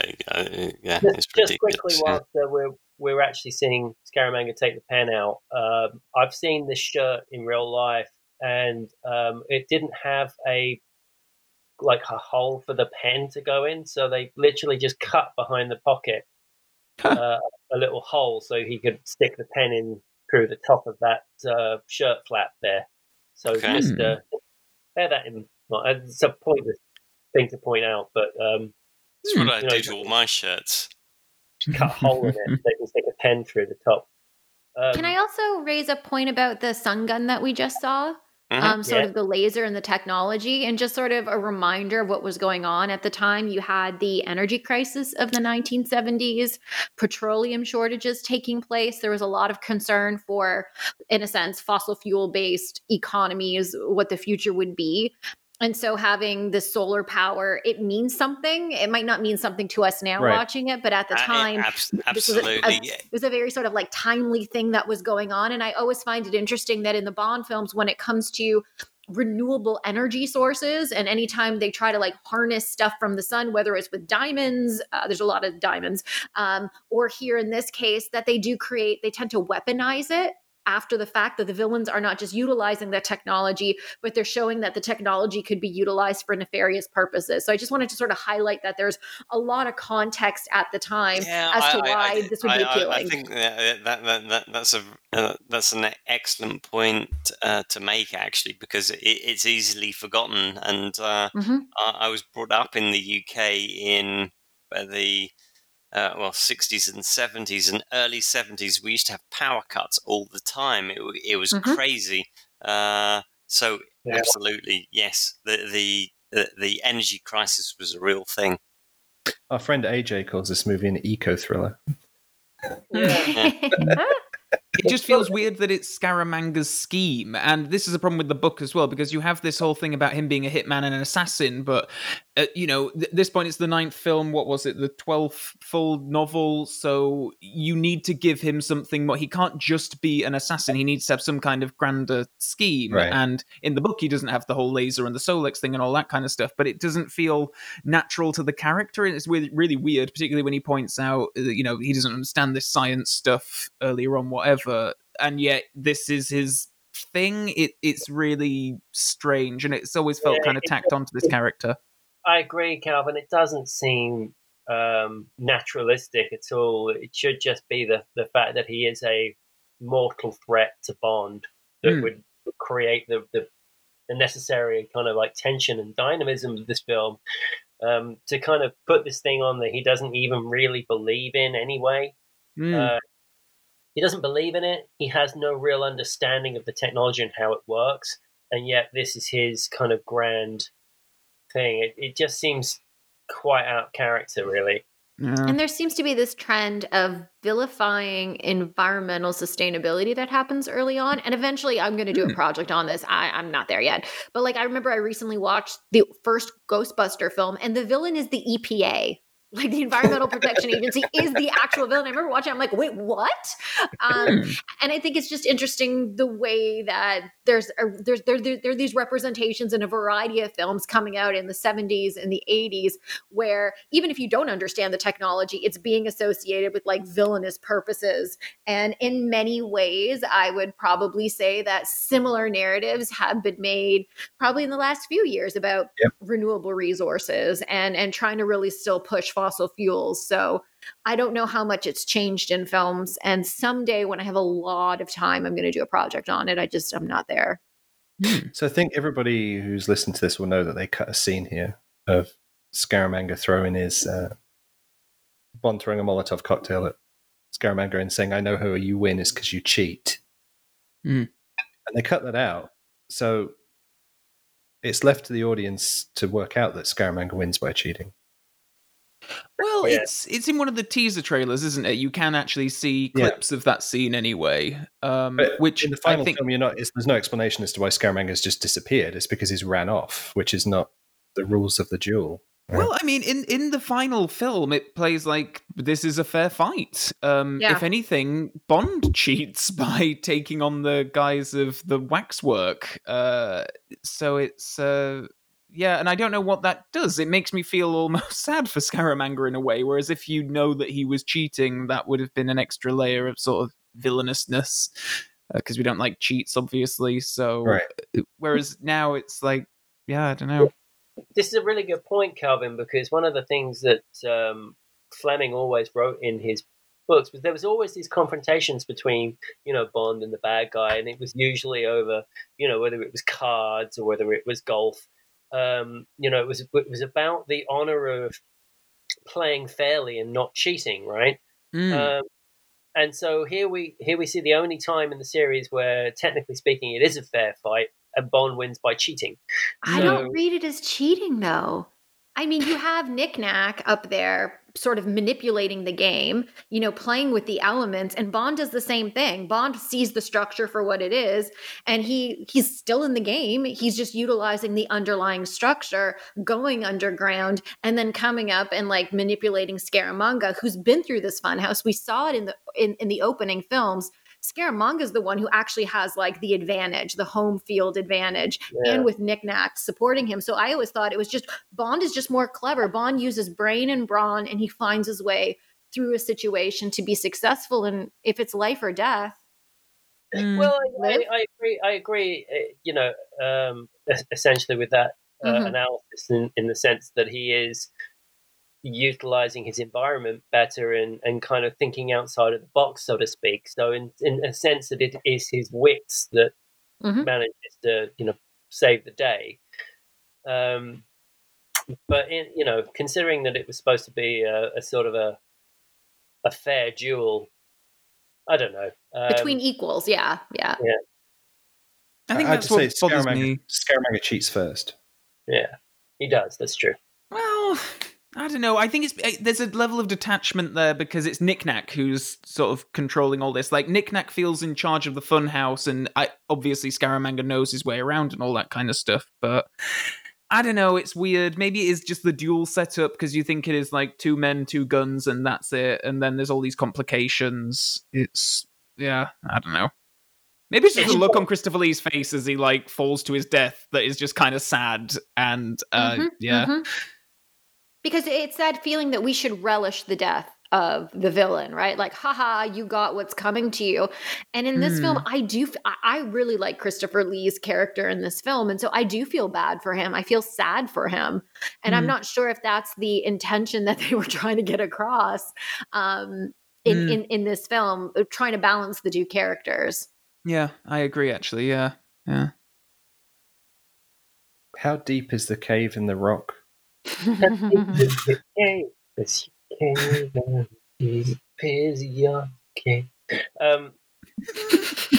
just bottomless. I think it goes down into like hell, basically. I was about to say Hades, yeah.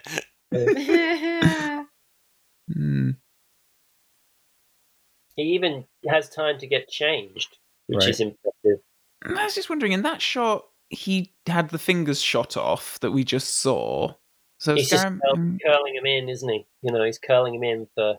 Well, I mean, yeah, you know what? It doesn't make any sense. But, yeah.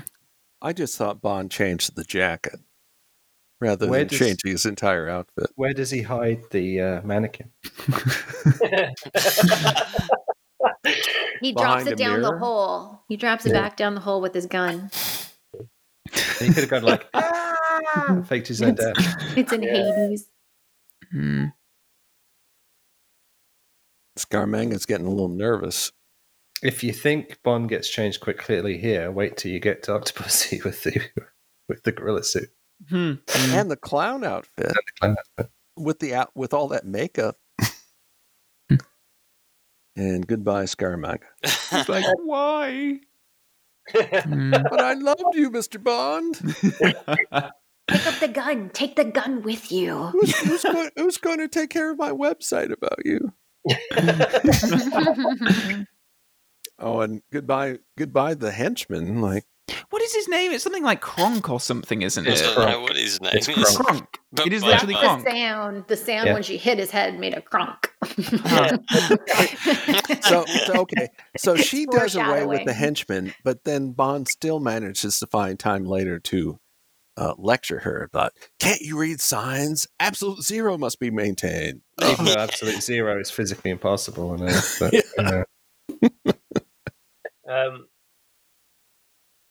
it's like there are, in terms of like villains' deaths, that's a pretty quick one. You know, it's him and Boris get off pretty lightly, I think.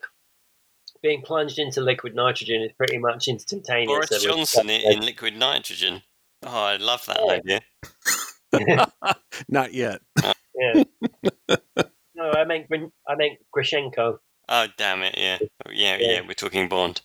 Sorry. Okay, but the point being that like one guy's body like can like turn the whole contraption into crap. Should have had more handrails. Yeah. That's right. That's I mean, come on. What did you think was going to happen? Don't you believe in signs? Yeah, there he said it. and he's lost half of the American audience. Well, yeah. So thanks, good night, for taking care of the one henchman that I had to deal with otherwise. But you still like annoying me. So as we're about to see lots of shots of Britt Ekland's arse, bring up the casting.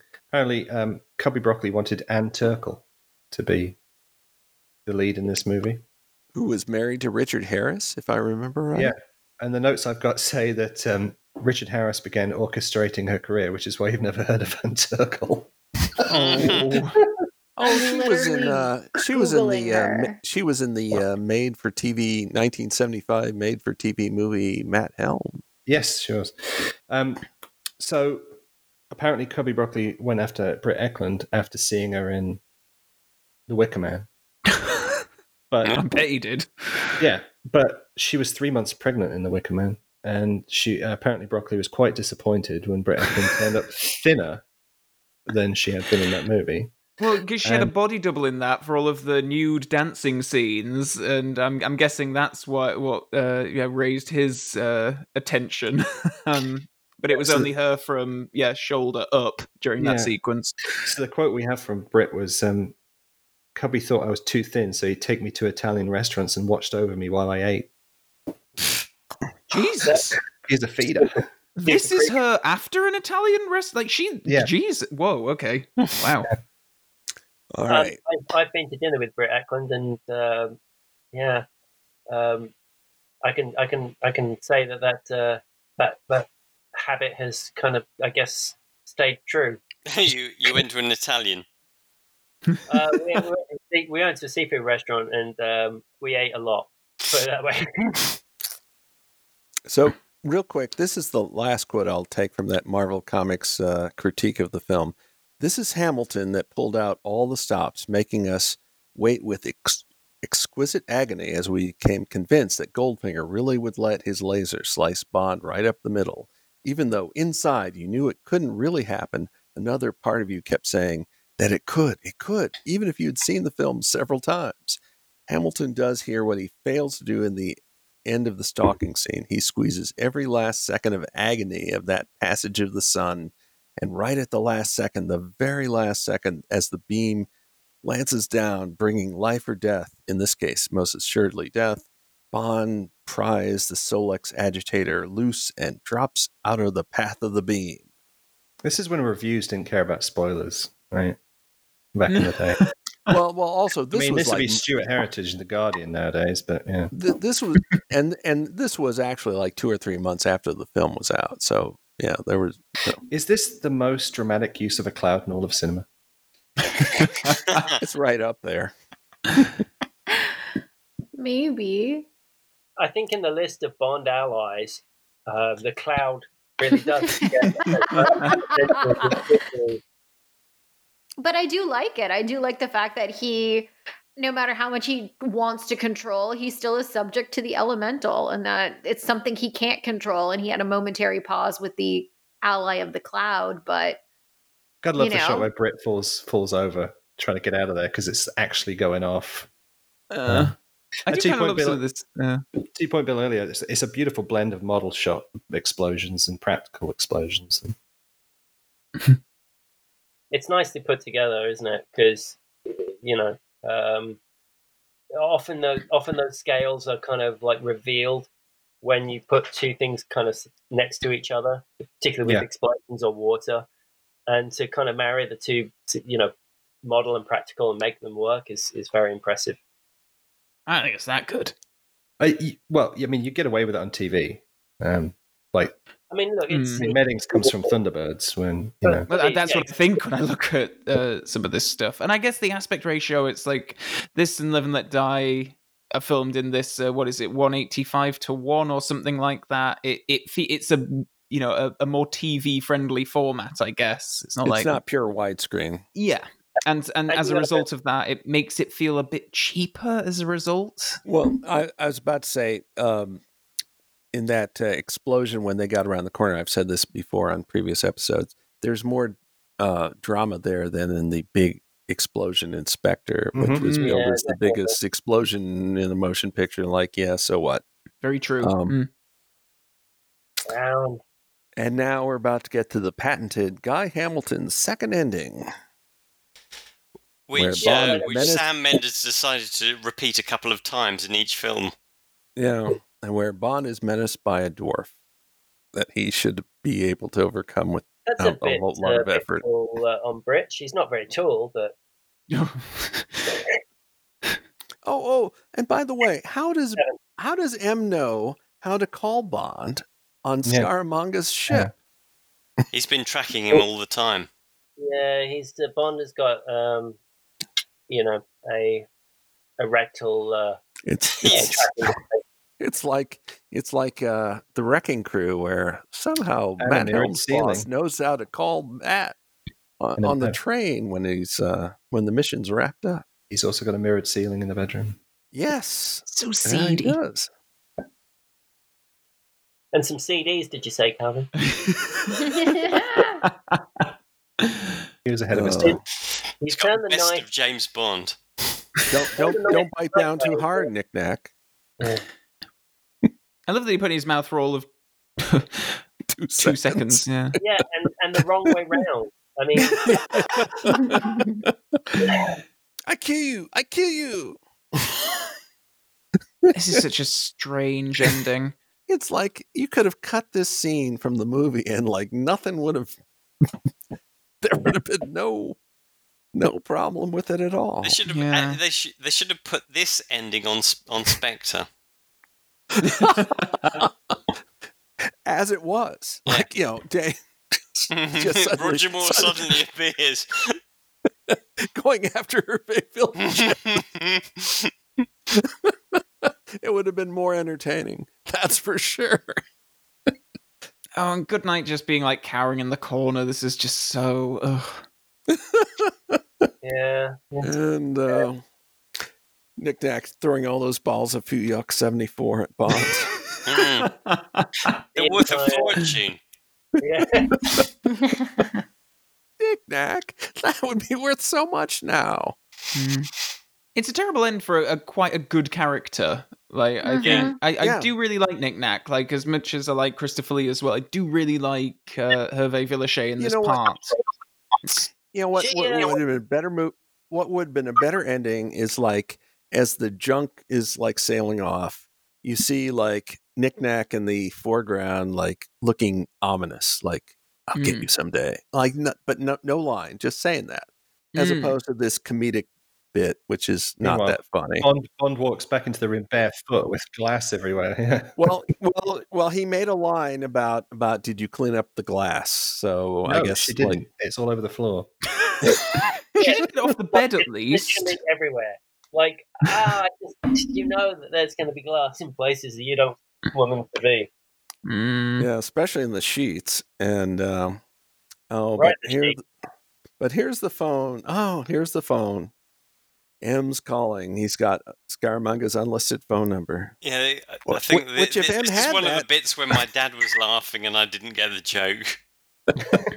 It's like if M had Scaramanga's unlisted phone number, why did you have to go through all this stuff? They could have just called him and said, "Hey, did you send Did you send Can we like buy that Solex agitator from you? Oh, sure. How much do you want? We haven't mentioned that the whole Enterprise only ever made one of them. Yeah, and also like Oh, I'm sorry. The worst line. She's just coming, sir. Yeah, Sorry. that's the bit where that's the bit my dad laughed and I didn't get it. Sorry, I apologize. Sorry.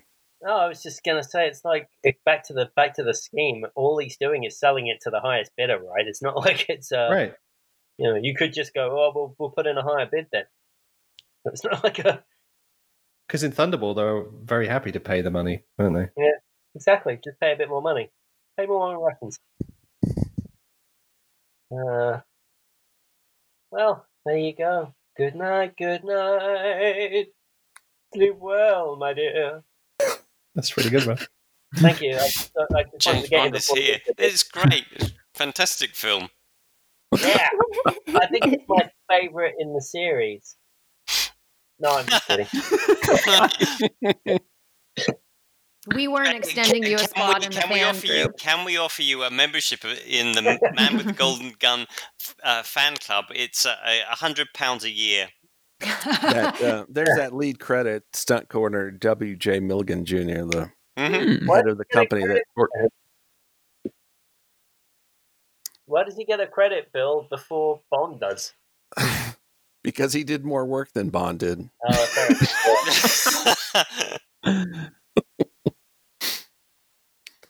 Oh, and James Bond will return in The Spy Who Loved Me. Quickest end credits, isn't it? The series. Yeah. Back in the days when they did go on for 5 minutes. Well, there was no like list of 800 CGI artists in it. Oh dear. Yeah, it's one of the advantages of watching stuff on Spanish TV. They always cut all the credits. There wouldn't have to be much there.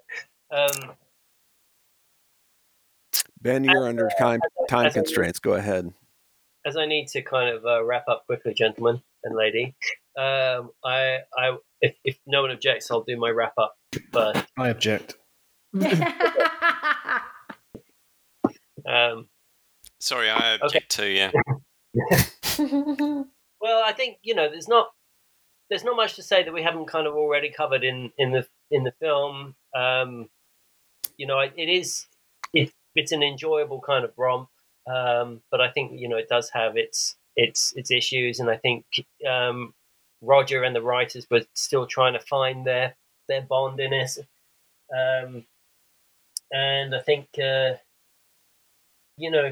for that reason it hasn't really stood out as well as it might have done. But I completely understand the nostalgia aspect to this film, and this is David's A View to a Kill, so I completely understand that kind of connection to childhood and just enjoyment of it. And I haven't seen this in quite some time, and I have to say, watching it today with you all was very enjoyable. So thank you.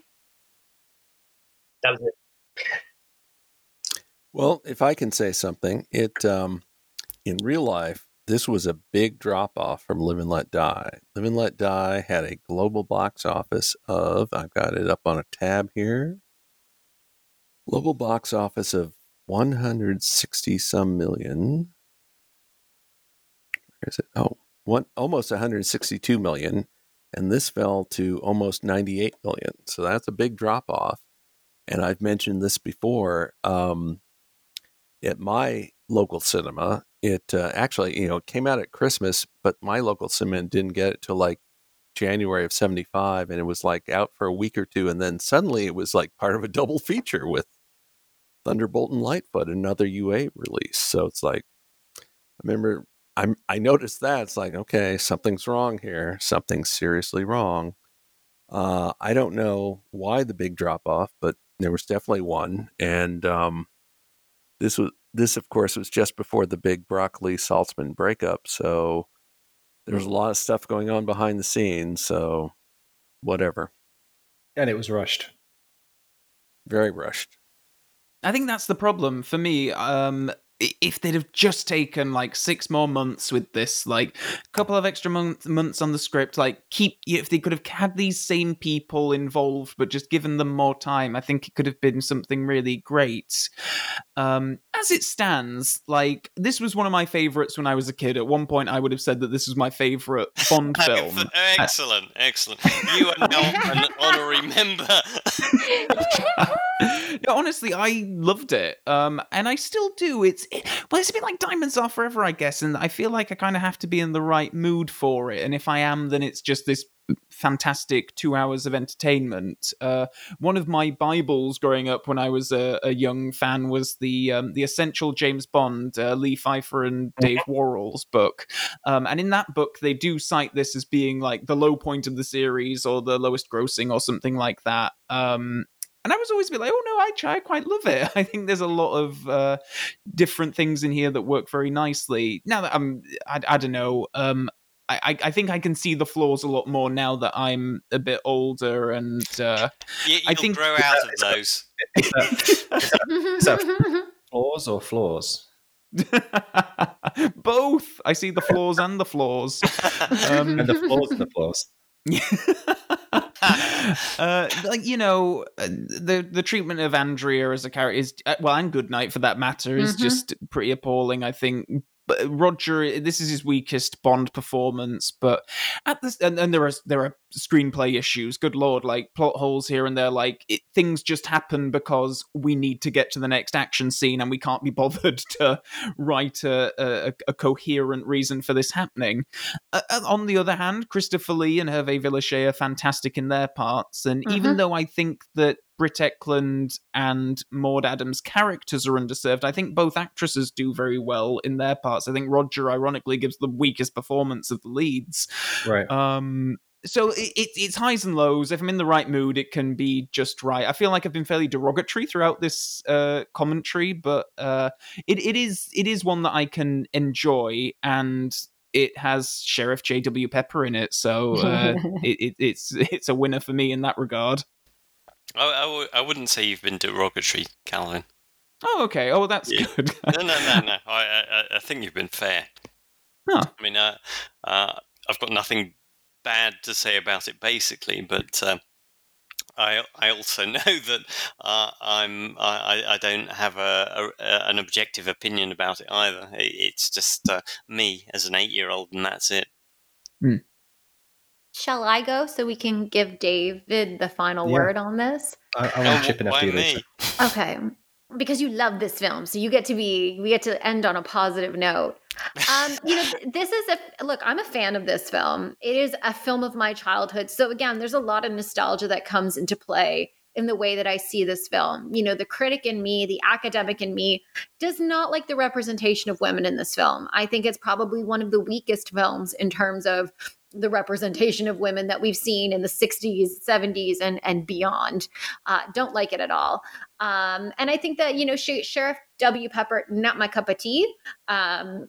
And so having him in this film and seeing, Bond's treatment of the child and some of the commentary that Pepper gives, I think it's kind of racist. And as somebody who studies, Chinese cinema, I'm definitely attentive to the depiction, the representation, and the actual character treatment in terms of like narrative treatment, but treatment in terms of like how characters are treated on screen.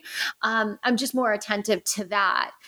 That being said, there's just something about this film that brings me in. And as a Roger Moore fan, I'd love to say that it's him, but it's not. It's really Scaramanga and Knick Knack. I think that they're just a fascinating villainous duo. I find that their relationship, their friendship, and their adversarial relationship to be quite fascinating. I don't think it's teased out enough. And maybe it doesn't even need to be teased out enough. I just find that I'm just very intrigued by them. And I love having a villain who is more humanized than the hero. He's somebody that I connect with. I can see him wanting approval. And I'm sad when he dies. I don't know. There's something about Christopher Lee's portrayal that's just so incredibly endearing, even though he is equally abusive towards women, which I find very interesting. Again, through a self-reflection as somebody who is a feminist and a woman myself, and I sort of watch these elements, and Bond doesn't come across very well, but Christopher Lee, for some reason, his portrayal comes off more endearing. But I do love the funhouse aspect. And I know we sort of saw the duel and we were talking about different things. To me, I think that that's just an iconic scene. Just watching them back to back, watching sort of the eyebrow get raised on Roger Moore as they're going through that process. I've always just found it to be the most exciting part of the film. And so I think from a critical standpoint, it's a mixed bag. But again, as David mentioned, there's nostalgia that's in here that keeps me connected. And there's elements in this film that I would love to see carry forward into future films. And there's elements that carried forward into future films that I question why they did. So it's a bit of a mixed bag for me. I think for me, this is one of those like missed opportunity movies. You've casting Christopher Lee as the villain. I mean, it should be a standout tentpole film in the franchise, but it's not. The setup is brilliant. You know, Bond meeting his darker side, other side of the coin, equal match, you know. And we talked about it in the License to Kill watch along, where Sanchez, there's a lot of elements of Sanchez which are taken from Scaramanga in the book. And I think that was kind of, we've talked about License to Kill as an adaptation of Animal with the Golden Gun in some regard. So they got it a little bit better, I think, with Sanchez. You know, he abuses his girlfriend and he says he's equal to Bond and all the rest of it. So it's just missed opportunities all around. And I think one of the underlying problems I have with it is the stick Asia in a blender and do that. And so I don't feel, apart from Hong Kong, which I've been to multiple times, I don't feel any connection to the locations and the feel and the travelogue because it's not real. It's just all meshed up, hodgepodge, bits of different cultures and locations all strewn together without any logic. So there's nothing to really hang it on. And so it doesn't feel of this world either. Added to that, you know, the Batman 60s sets with the angles and everything, it just doesn't feel like it's in the same universe as we are, to me. So that's my problem with it. And this has always been, when we've done the site rankings and stuff over the last 20 years, Golden Gun was always at the bottom for the longest time. I think Diamonds now occupies that spot for me personally. But it's Guy Hamilton has really fell down my rankings as a Bond director over the years. I know he did Golden Gun. He had been hired to do Spy Who Loved Me initially. Yeah. But the whole thing just as well he didn't, but right. So yeah, and clearly it was his direction to make Bond this way in this film, because this is not how Roger plays Bond. And I was always surprised when Roger said A View to a Kill was his least favorite movie, because that's not a Bond movie. I was like, Bond in this is a real bit of a dick. And I said it on the watch along. I think Bond is the villain of this movie, which just makes it weird that he's the he's the antagonist of everything. So the setup itself is false, right? I mean, it's not Scaramanga that's after him. So he's like, that's right. Scaramanga's the hero. Knick-Knack's doing his Bond website. That's right. So we've talked about this many times before. Is it, a good idea is poorly executed? I think The Man with the Golden Gun is probably the banner film for that.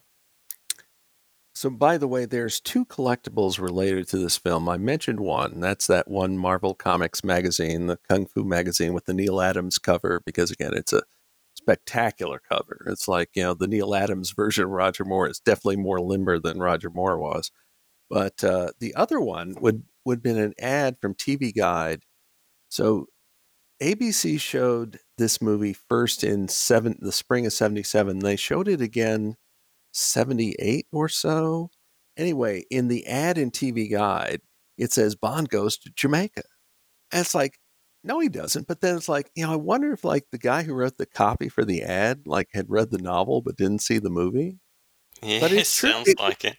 But it got published. I remember that. I wish I'd clipped the ad at the time just so people would believe me. But it's just such an oddity. It's like probably not a real collector's item, but just it's a weird footnote as it is to the film.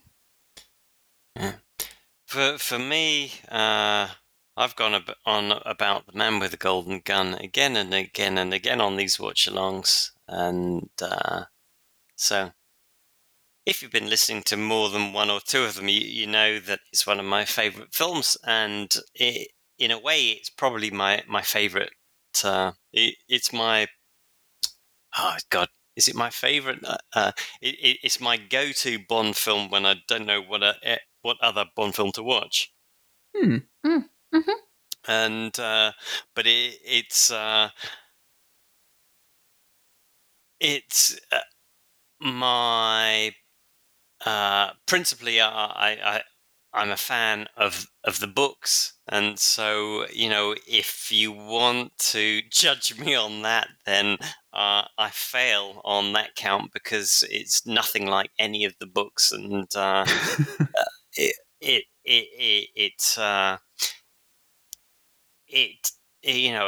there's very little of the novel. There's very little of Ian Fleming in the film, but I just need to discard that. And so,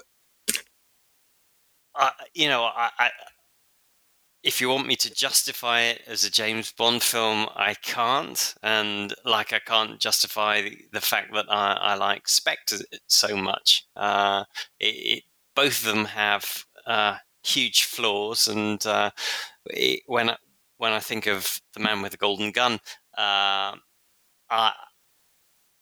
just the women characters are completely weak, and which is for me from reading Ian Fleming is the complete opposite of most of the Bond girls or the Bond women, whatever you want to call them. So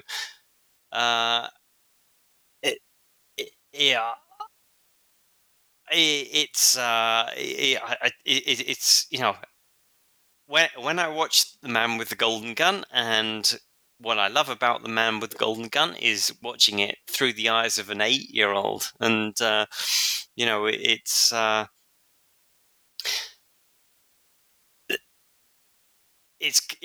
think it can be difficult to do that and forget that films have a lot of baggage attached to them that maybe you don't see at the time, but it's I think it's also a useful thing to do, and it's not something that I think I can do particularly easily with any other films. It's just that this one is the one that I do it with. And I'm not just talking Bond, I'm talking about cinema generally and arts generally and life generally. David, I would just say this. You like what you like, and you shouldn't feel the need to apologize for it at all. You've presented an intelligent analysis of the film, and that's fine. It's like people don't agree on things, so that's life. As the kids say today, you do you, boo. You know what? And you know what? If Purvis and Wade would have been I don't know how old they would have been at the time of this film, had done a script for this, you know what? It probably wouldn't have been that much different, except probably Bond would have been carrying around a copy of Profiles in Courage by John F. Kennedy. Just to throw out a shout out to the novel, something like that.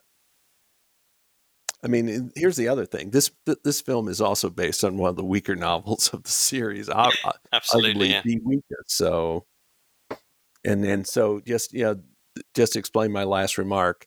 At one point in the Man with the Golden Gun novel, Bond is carrying around a copy of Profiles in Courage by John F. Kennedy. It was kind of like a shout out to JFK for helping to boost the popularity of Bond novels in the U.S.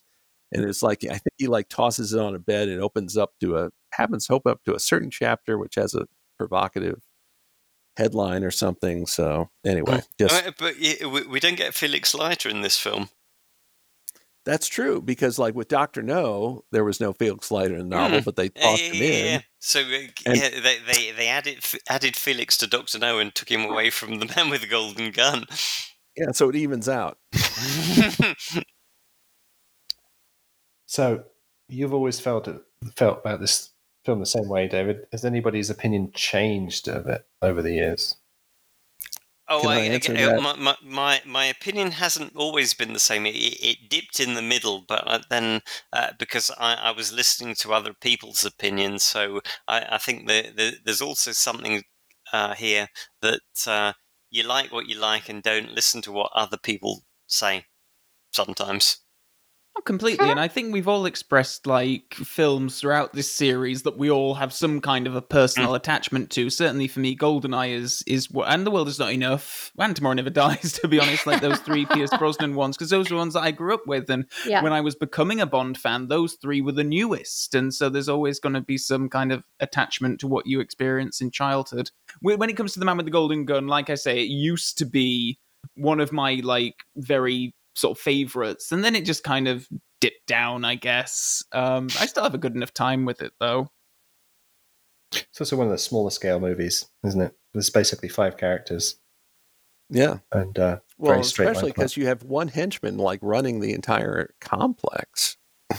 You know, it's like, oh, once I kill Scaramanga, then I just have to overcome one henchman. Oh, Goodnight did that for me. It's like, okay, I'm home free. Oh, except the place is about to explode. Anyway. I would say to answer your question, sorry, just to throw it in there, I think that my feelings towards James Bond films, they can't help but change as I become more and more educated and knowledgeable, and as I see them more through an academic lens. That being said, I've always said, you know, we can like things and we can critique things, and most films are problematic. Most films have issues with them, and we're never going to find the best or the perfect film out there. I don't think it exists because it's made by people, and people have their own biases, and people are going to make errors on screen and things along those lines. And so I think what our podcast is hopefully showing people is that you can like things, you can critique them. Both things can be true. And then we can just be able to have knowledgeable conversations about James Bond, because this is a franchise that spans 60 years. We should be talking about this stuff. Yeah, I was going to say, Lisa, that I think that's one of the criticisms of the podcast that I've seen is that we can't be Bond fans because we criticize it too much, and so that's negative. But I don't see that at all. You can absolutely love something and be critical of it at the same time. And I've seen the same line of argument for patriotism, this idea that you can't critique a country and still be a patriot. Whereas I firmly believe that if you love your country and you want the best for your country, you should be critiquing what is going on so you can learn from the issues and make an even better, whatever the product is, whether it's a nation, whether it's a film. I actually think that like critical thinking is important, and it also shows a different level of engagement and being able, it's a hard thing to balance your passion and your feelings and having a critical mind. It's the head, the heart, it's that sort of the division between the two. And I don't think we should be separating. I don't think we've ever been taught how to engage with our media. I don't think we've ever been taught media literacy to understand how our media works. So I think that hopefully we're encouraging people to do that. And if people want to question my fandom, that's fine. But I've spent the last 20 years studying this academically. You wouldn't invest that amount of time, effort, and energy into something if you didn't love it. You can do both at the same time and still have fun. Yep. Yeah, none of us is Bond fans here, so that's why we all give up our Fridays to record these. Yeah. Game on. We got nothing else going on Friday. Oh, speaking of nothing else going on, we've got another 6 months to go, haven't we, to the film's out? So, do you want to do Dr. No next week? Let's go back to the start. I think we should break Casino Royale, the 1960s version, down to about 10 different podcasts. I think 1 per director. We have not done every single Bond film. No, I know. We'll get there. All right, we'll put it up to vote maybe next week. We'll go back to voting. Because what they want. It would be the most contested vote in the next few weeks. Hang on a minute. True. Maybe not. Oh, there's a whole ton of stuff. We'll get to it. All right. These have been fun. Sorry, just to say, these watch-alongs, I know obviously we're at the end of the official series now, so it feels like the end of some kind of an era, but we started this, and James, I think you were the one to sort of spark this, when lockdown first happened around the world and everything, and this has become a real highlight for me, if I can get a bit sentimental for a moment. These Friday nights that we've done this, I've really enjoyed it, and certainly there was a period where it was the highlight of my week to sit down and watch a Bond film and joke along with you guys. Here's some interesting bits of trivia that I hadn't heard before. Here's some analysis that I'd never really considered before. I feel like it's really kind of enriched my appreciation of these films in various ways. And I'll be grateful always for that. So thanks, everyone. Oh, Calvin, I want to hug you. Giving you a over the ocean hug through a microphone. Well, I tell you what, maybe next week we should do a look back and recap everything. Nostalgia episode. Everything. Everything. A nostalgia episode is actually very interesting. I mean, nostalgia plays a huge role. I think that's one of the reasons why Bond's so popular is nostalgia. So if we embark on it on our own experiences, like, I hope I remember what we did 2 months ago. I'll make some notes. Oh, thank you. Prompts. Give us prompts. Yeah, 3 years ago we started watching Dr. No. It feels like it. Yeah. All right, guys. Well, thanks for joining us, and we'll figure something out for next week. Thanks as always. Here's a bad Lulu cover to play us out. Great. Hey. Bye, everyone.